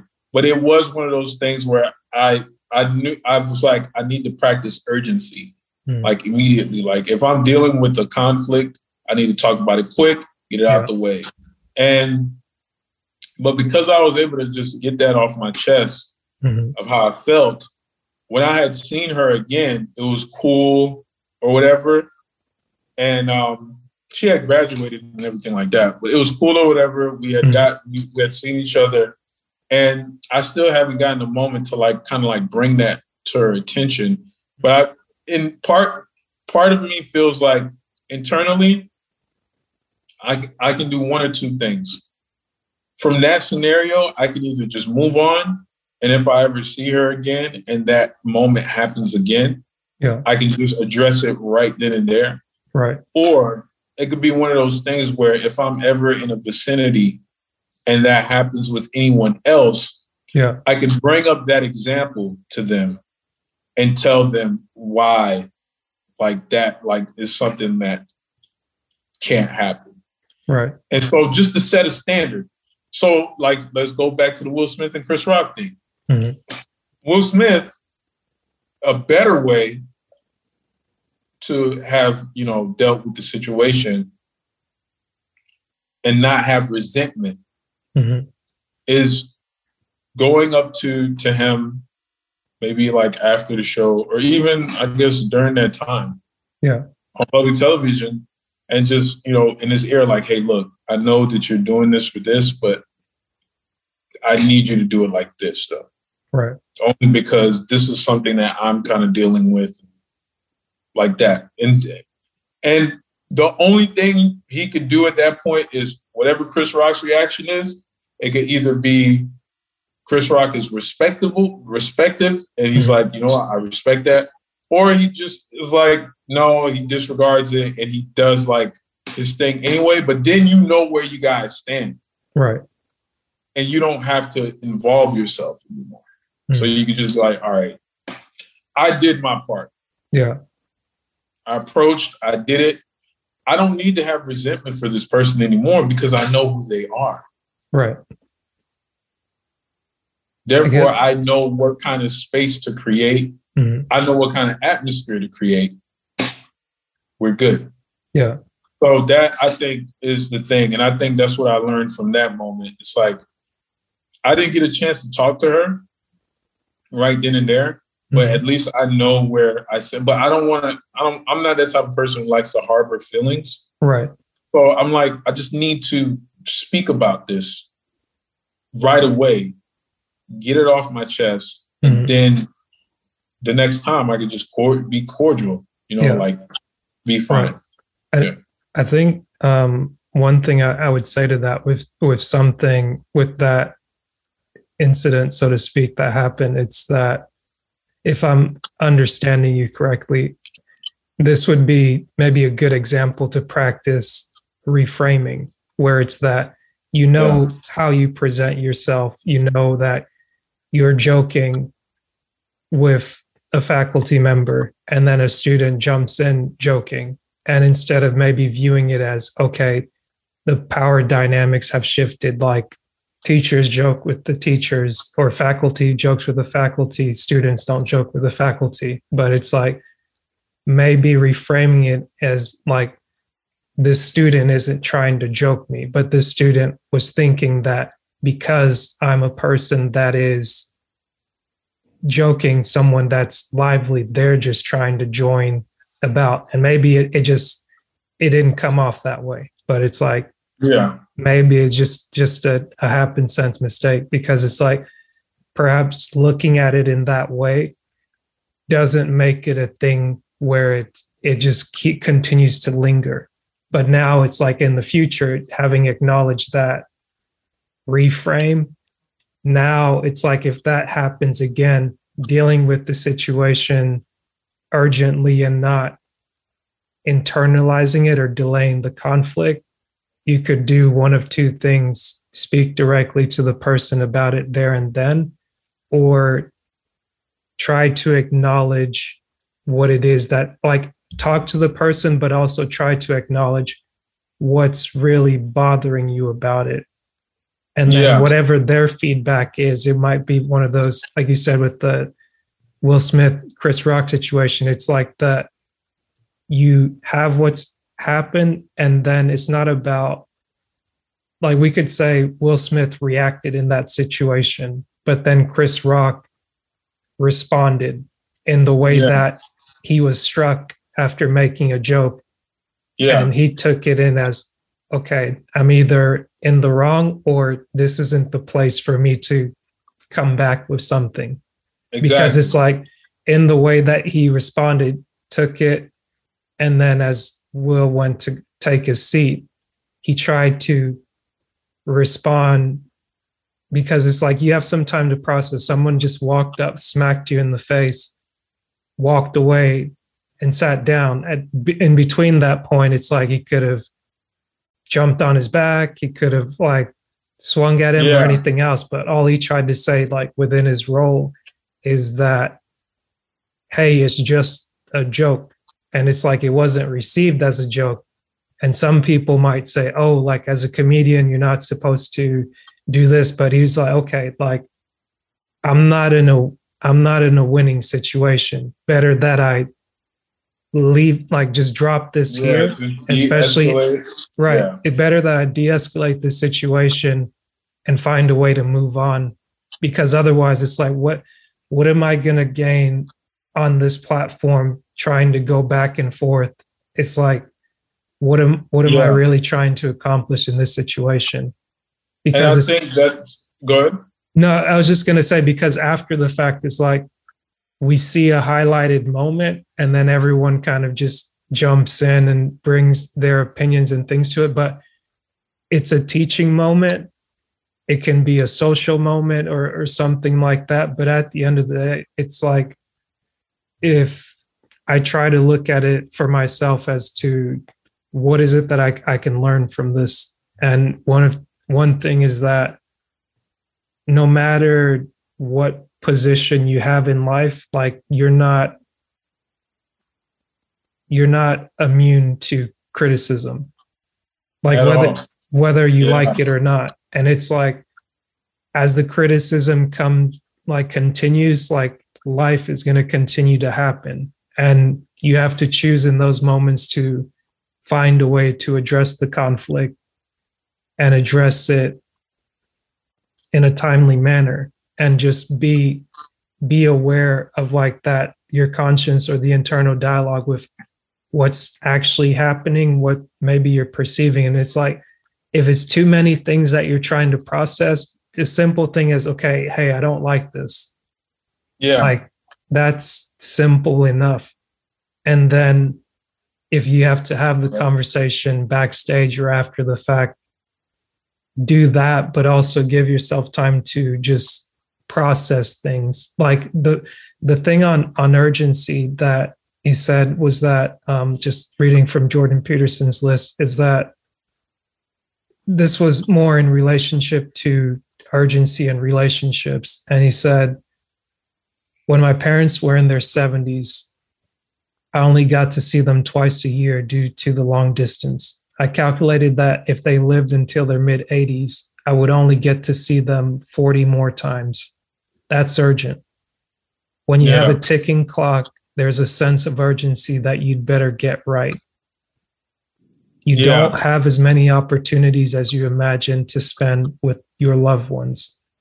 So it's like, and maybe bringing that into perspective where conflict comes into it, especially like you're constantly going to be in conflict with other people. If you're honest about who it is that you are or what it is that you like the way you go about addressing the conflict could be, okay, I can do something now to satisfy my woman perhaps, or satisfy the culture, or satisfy what the world says I should do. But it's like, is the backlash worth that? In some cases, it might be. But then if you've got to sit, worst case scenario, looking at four walls and be like, okay, that was worth it. Like, so long as you're willing to sit with that. But I'm not trying to encourage violence in any sort of a sense. But it's just like, just be willing to take some things into consideration. That, back to the conversation about love, suicide, and it's like, okay, if you really say that you love other people outside of yourself, but you're willing to do harm to yourself, like you might want to check what your definition of love really is. And if it's got to start with just acknowledging that there are things about yourself that you'd like, that's better than nothing. And then from at least acknowledging that there are things about yourself that you like, you might have to work your way up to the level of saying, I love me.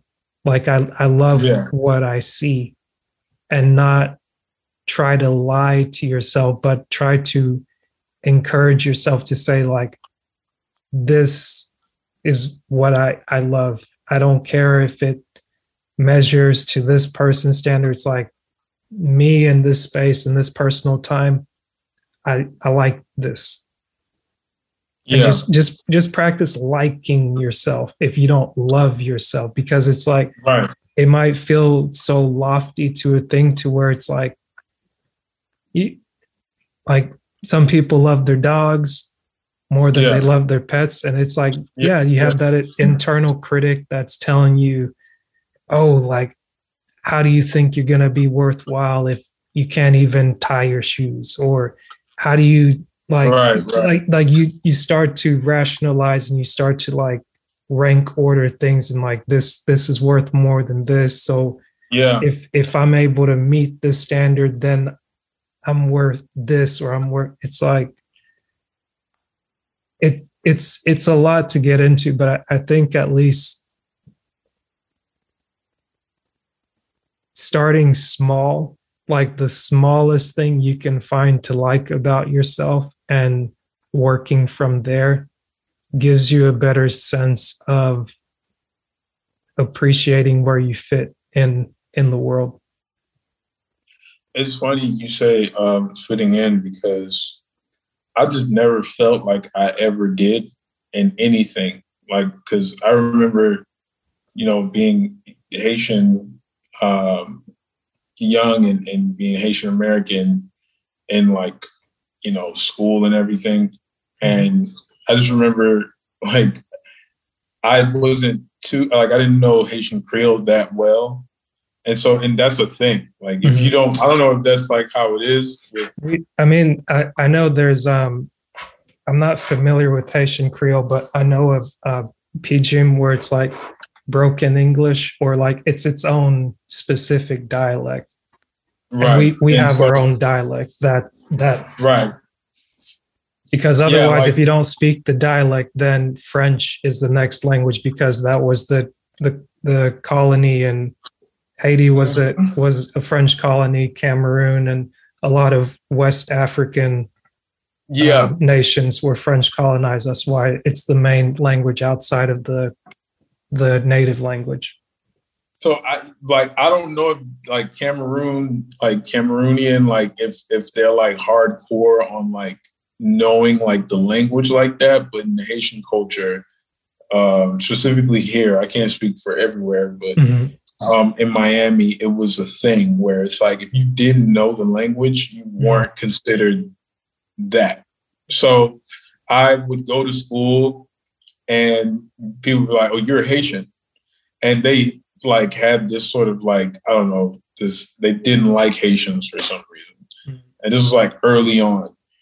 And when I would go back home, they would be like, oh, you're not Haitian. And they'd be like, because you don't speak the language well. Right. And so I was always like, kind of like caught in between like this idea of like people here, and, you're young. So you're like absorbent. So people are saying like, you're not Haitian, and like you're Haitian, and your parents like, you're not Haitian. So you're just like, you'll never feel like you fit anywhere with that type of, you know what I'm saying? So I had never felt like that. Yeah. And obviously I've come to my own, like really like liking who I am, loving who I am, and understanding like, I like that I don't fit into like a certain mode of whatever place there is in this world. But I would say, to the degree of like the urgency and the I guess the resentment thing. So in that moment, like let's say with that girl, she so we were in front of other students and faculty, right? And so when she had did that, I had found myself in a Chris Rock position. Like I had found myself being like, this is a very awkward moment. No one's laughing. Yeah. I need to find a way out of here. And so by kind of like playfully playing along with it and just smoothing it over, I was able to do that. Yeah.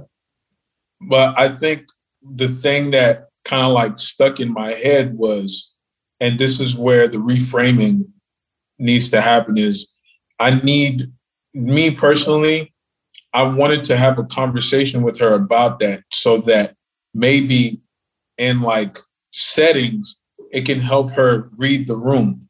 and not feel too, I guess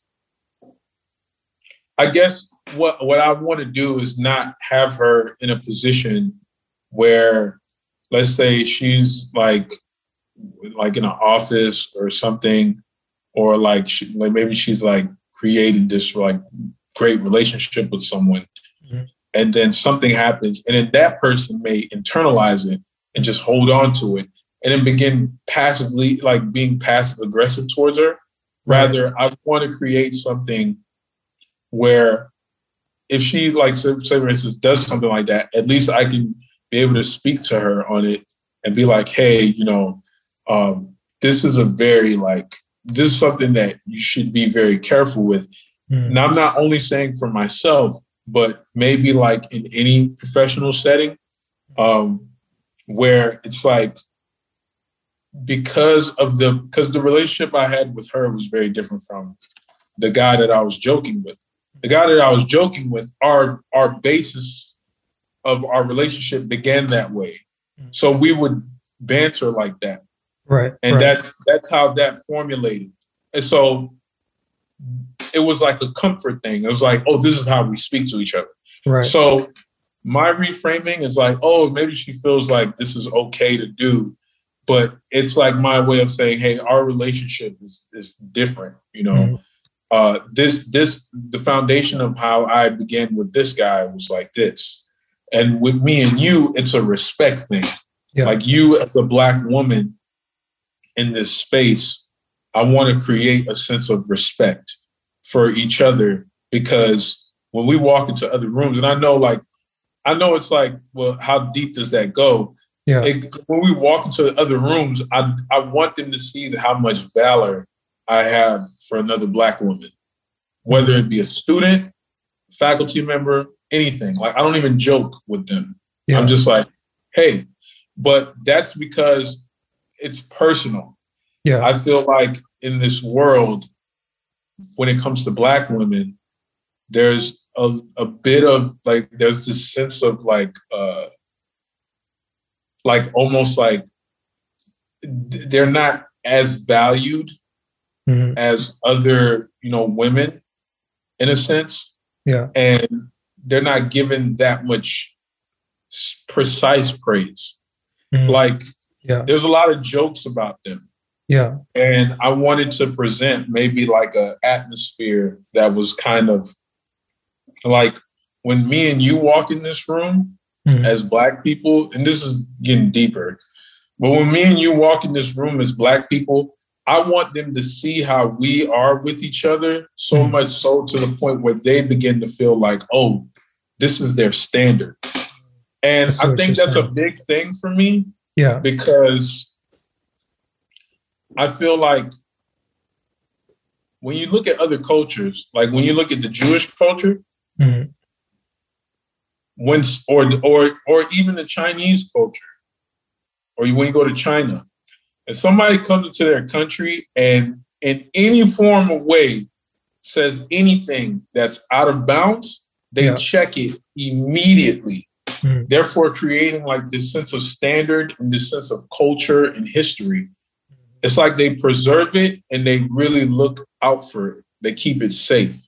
Yeah. I love that, because it shows a sense of value in their culture.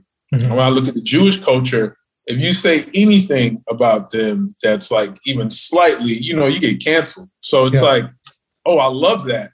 But for not the sense of canceling, but for the sense of that they have a value system. Right. So I love it when we create value systems. It's not to say we can't joke with each other. We can joke with each other.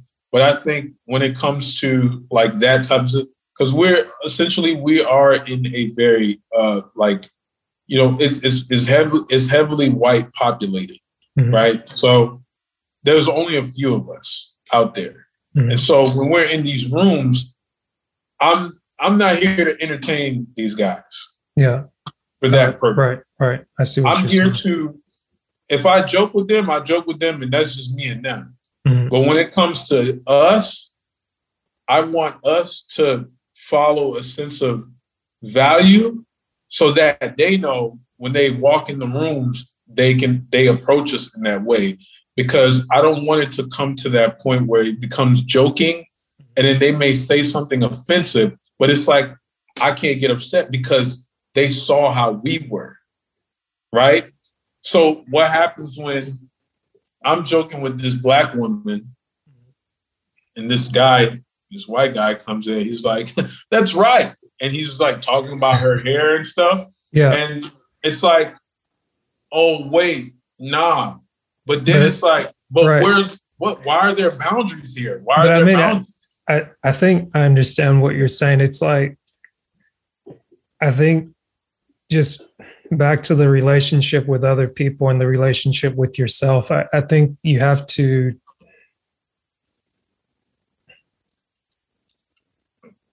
I hear the point of like, you want a standard, but at the same time, it's almost like the standard is becoming a platform.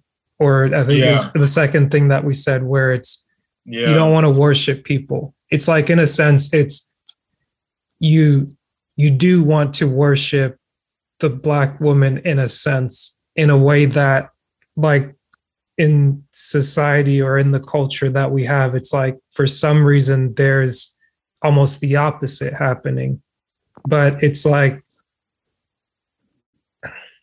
I think you should appreciate and you should encourage, but at the same time, just be very careful in what you're doing. Like, if you have an idea that, okay, I'm going to make sure that every person that's Black is going to be celebrated and just, I'm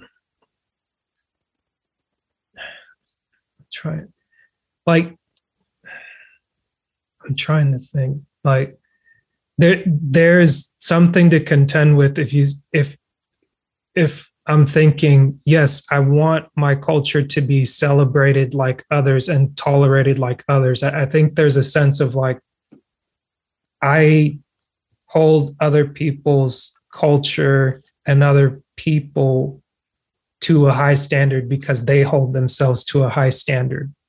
But it's like, at what point is it I'm trying to match what they're matching, even if it's a facade? We don't know, but it's like, it's been ingrained so much that this is a thing. We don't know all the other things in there that don't work. But I'm not saying that you don't need to make a space, and especially if you're someone older trying to educate someone younger, to say, hey, you need to be mindful of these situations. But there's that reframing in the sense of like, you realize that you have the ability to do that without going too much into your head and saying, well, I want it to be exactly like this and exactly like that and exactly like this and exactly like that. It's like what did they say? The best way to build the wall is just one brick at a time. Yeah. And sometimes it's like, you might obsess about getting the perfect brick to lay down right here and make sure that everything is lined up just right, to make sure that, okay, so long as this is right here, and somebody just walk by and just kick it, and now you're frustrated to be like, I'm trying to build a wall here. What are you doing? And it's like, just, it's not, there's no perfect solution, because it's like the thing that's beautiful about having principles or guidelines to go by is that it's a constant task that you have to perform. Like at every, and even articulating this or coming back to you with something else, it's like, it's a conflict that I'm trying to address in my head, where I'm like, okay, I think I see what you're trying to do, but just be careful not to try to carry the weight of the world on your shoulders. But it's like, set out for an admirable goal and do your best to get there. But as you come along conflict along the way, just address it in a way that your conscience brings it up to you, but also don't internalize it so much to where that resentment builds. And it's like, this is how I wanted to address it, didn't receive it in that way. And now the person that I was helped, now you're my problem because so-and-so is looking at me like this. And now he thinks, it's like, you can't control what someone else is going to say about you or what someone else is going to think about you. Or like, people can lie on you. People can just be people. Like life, like my buddy Theo said, life just be lifing sometimes. And it's up to us to like pick ourselves up and push forward bit by bit, and not like we can make plans, but when something doesn't go according to the plan, be willing to make the adjustment and just like make the small shift. It's good to have like the overall picture, but sometimes you like, when there's that constant frustration that comes up, it might be time to just like take a step back and pause and just be like, okay, like, what am I really trying to achieve here? Is it something that I can actually do? Or let me read this to you, to the thing that's under don't worship people. It says, what do you want in a relationship? Well, you think bliss, but that isn't what you want. As it turns out, you want someone to contend with. You know you don't want to push over. You don't want everything to be easy. This is sort of a phenomena that Kierkegaard was talking about when he talked about deciding to make things more difficult for people because that's what they want. If you go out with someone and they worship you, they agree with your every word, there's nothing but positive feedback coming from them. You lose respect for them almost instantly, and you wander off and find someone who's more exciting. Part of the reason for this is that you want the person that you're with to challenge you so that not only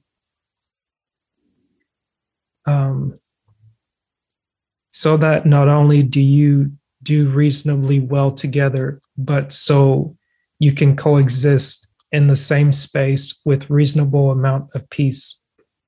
However, you also want there to be enough tension in the relationship so that you're both involved in the process of mutual transformation. That's interesting because I think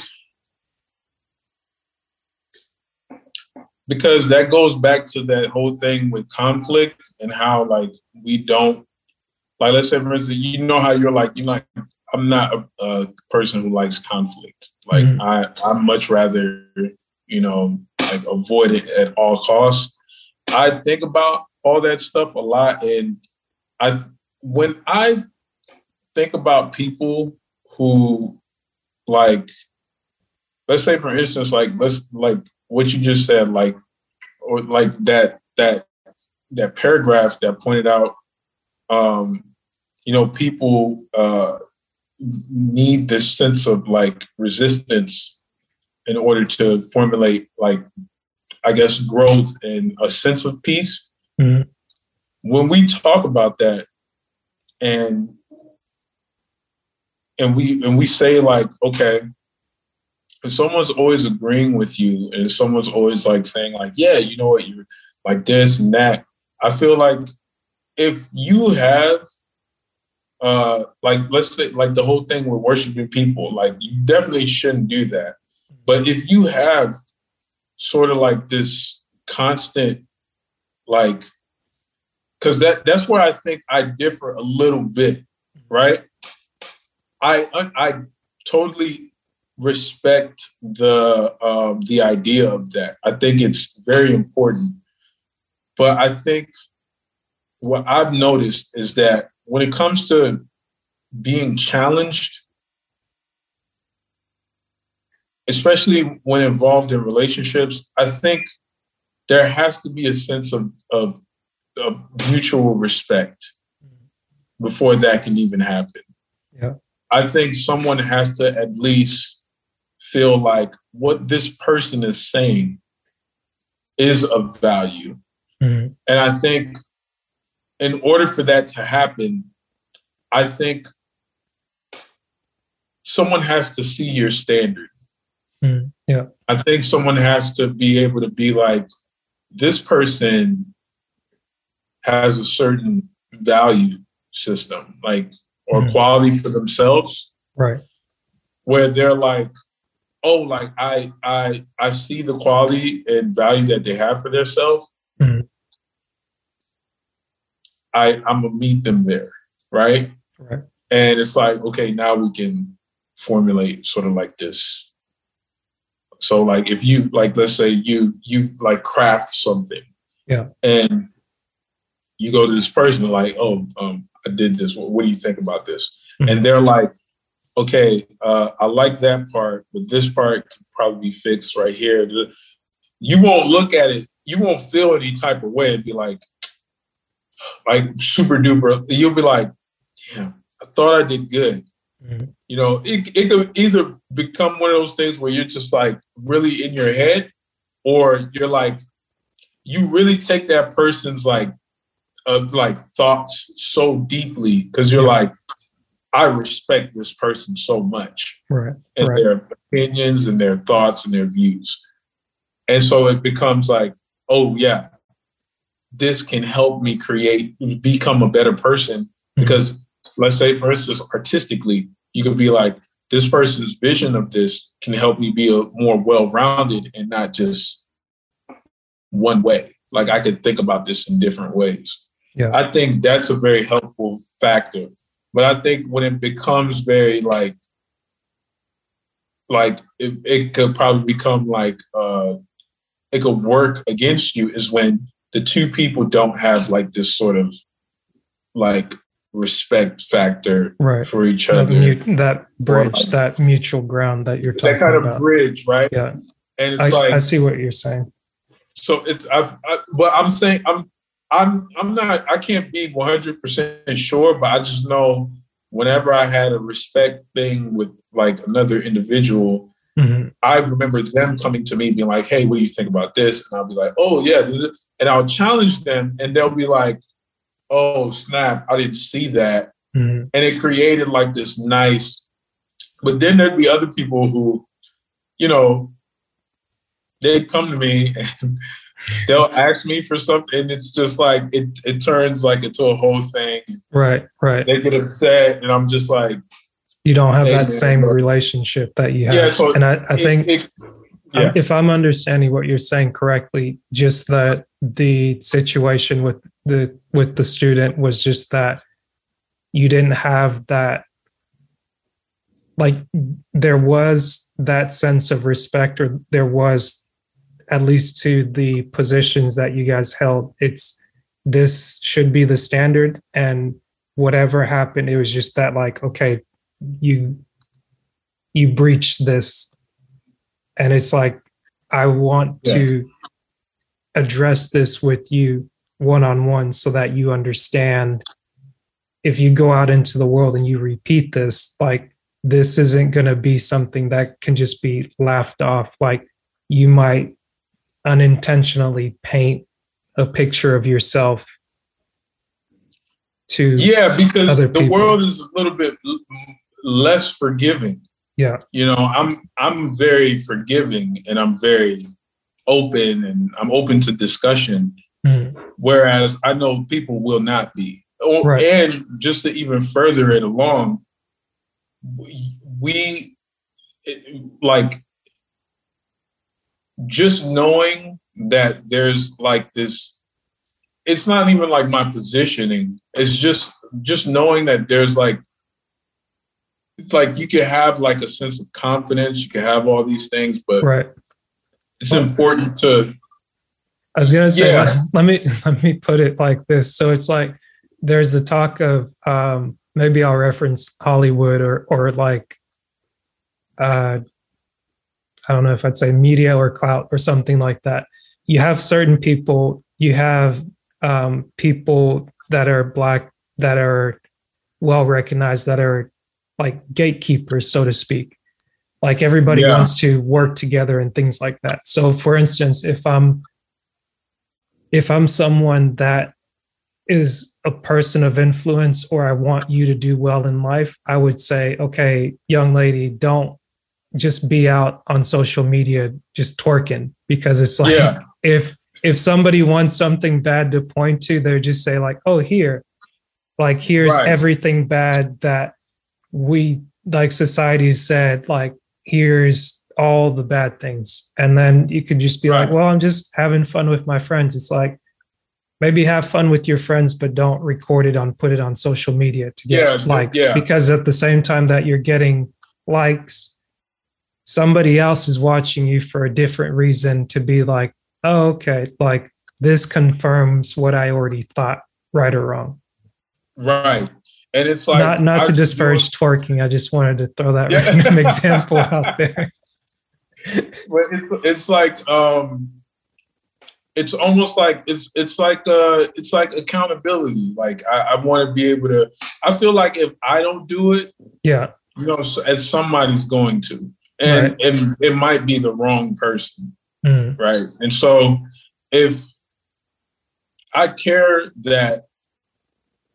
about, like, not the person per se, but I care about like this person's future, or the future of a said sect of people, or like maybe just individuals, artistic individuals.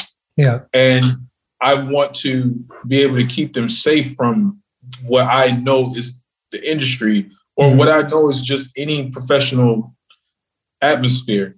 It's almost like, oh, you have to be careful not to draw these lines, because I remember a long time ago, there was this girl, and she was a writer, and she was like doing banter back and forth with like people or whatever. Well, I didn't know this before, but I remember she wrote on my thing, and it started making me realize not to like take anyone seriously, like as far as that.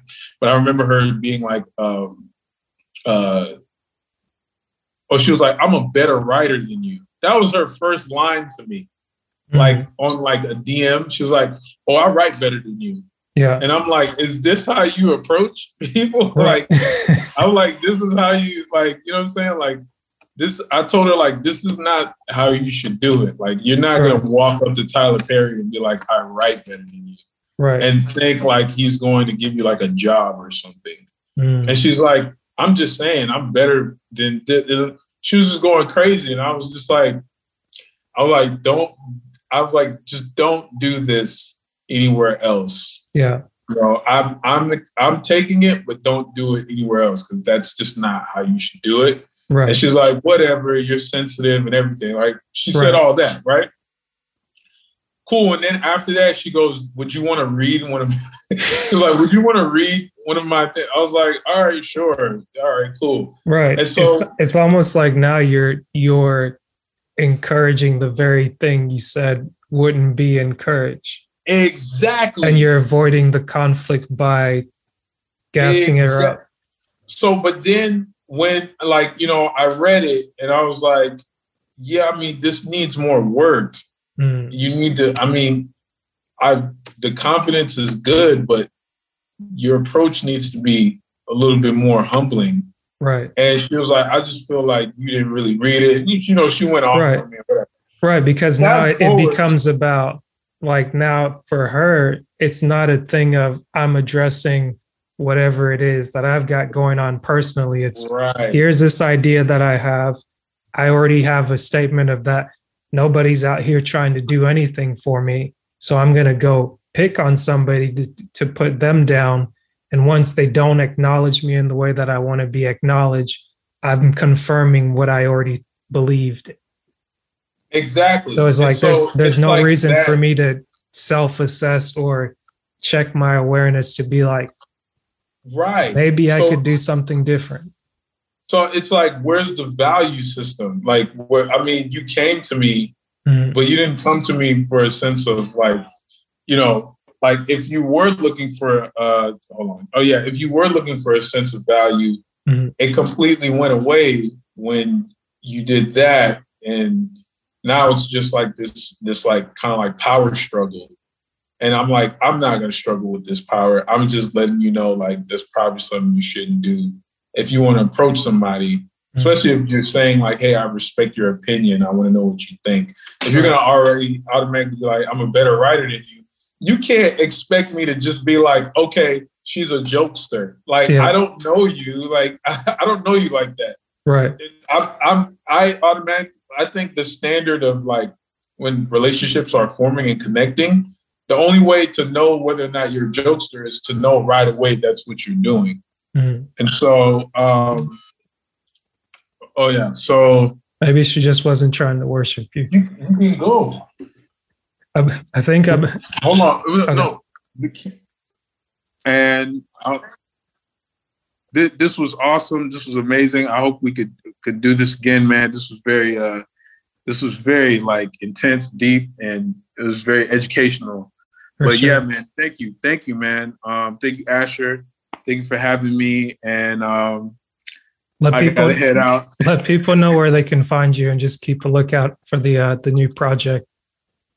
So, everyone, you can find me at Francis Moreau on Instagram, and you can find me on Facebook, all social media platforms at Francis Moreau, FRANTZYMOREAU. And I have my project that I'm shooting now called Boy with Angel Wings. You guys can look out for that to drop either later on this year or next year, but it will be going through festivals and everything like that. So I'm very excited about it, and you should be hearing about it very soon. So yeah. Appreciate you, Francie. Thank you so much for your time. Till next time. Thank you, Asher, man.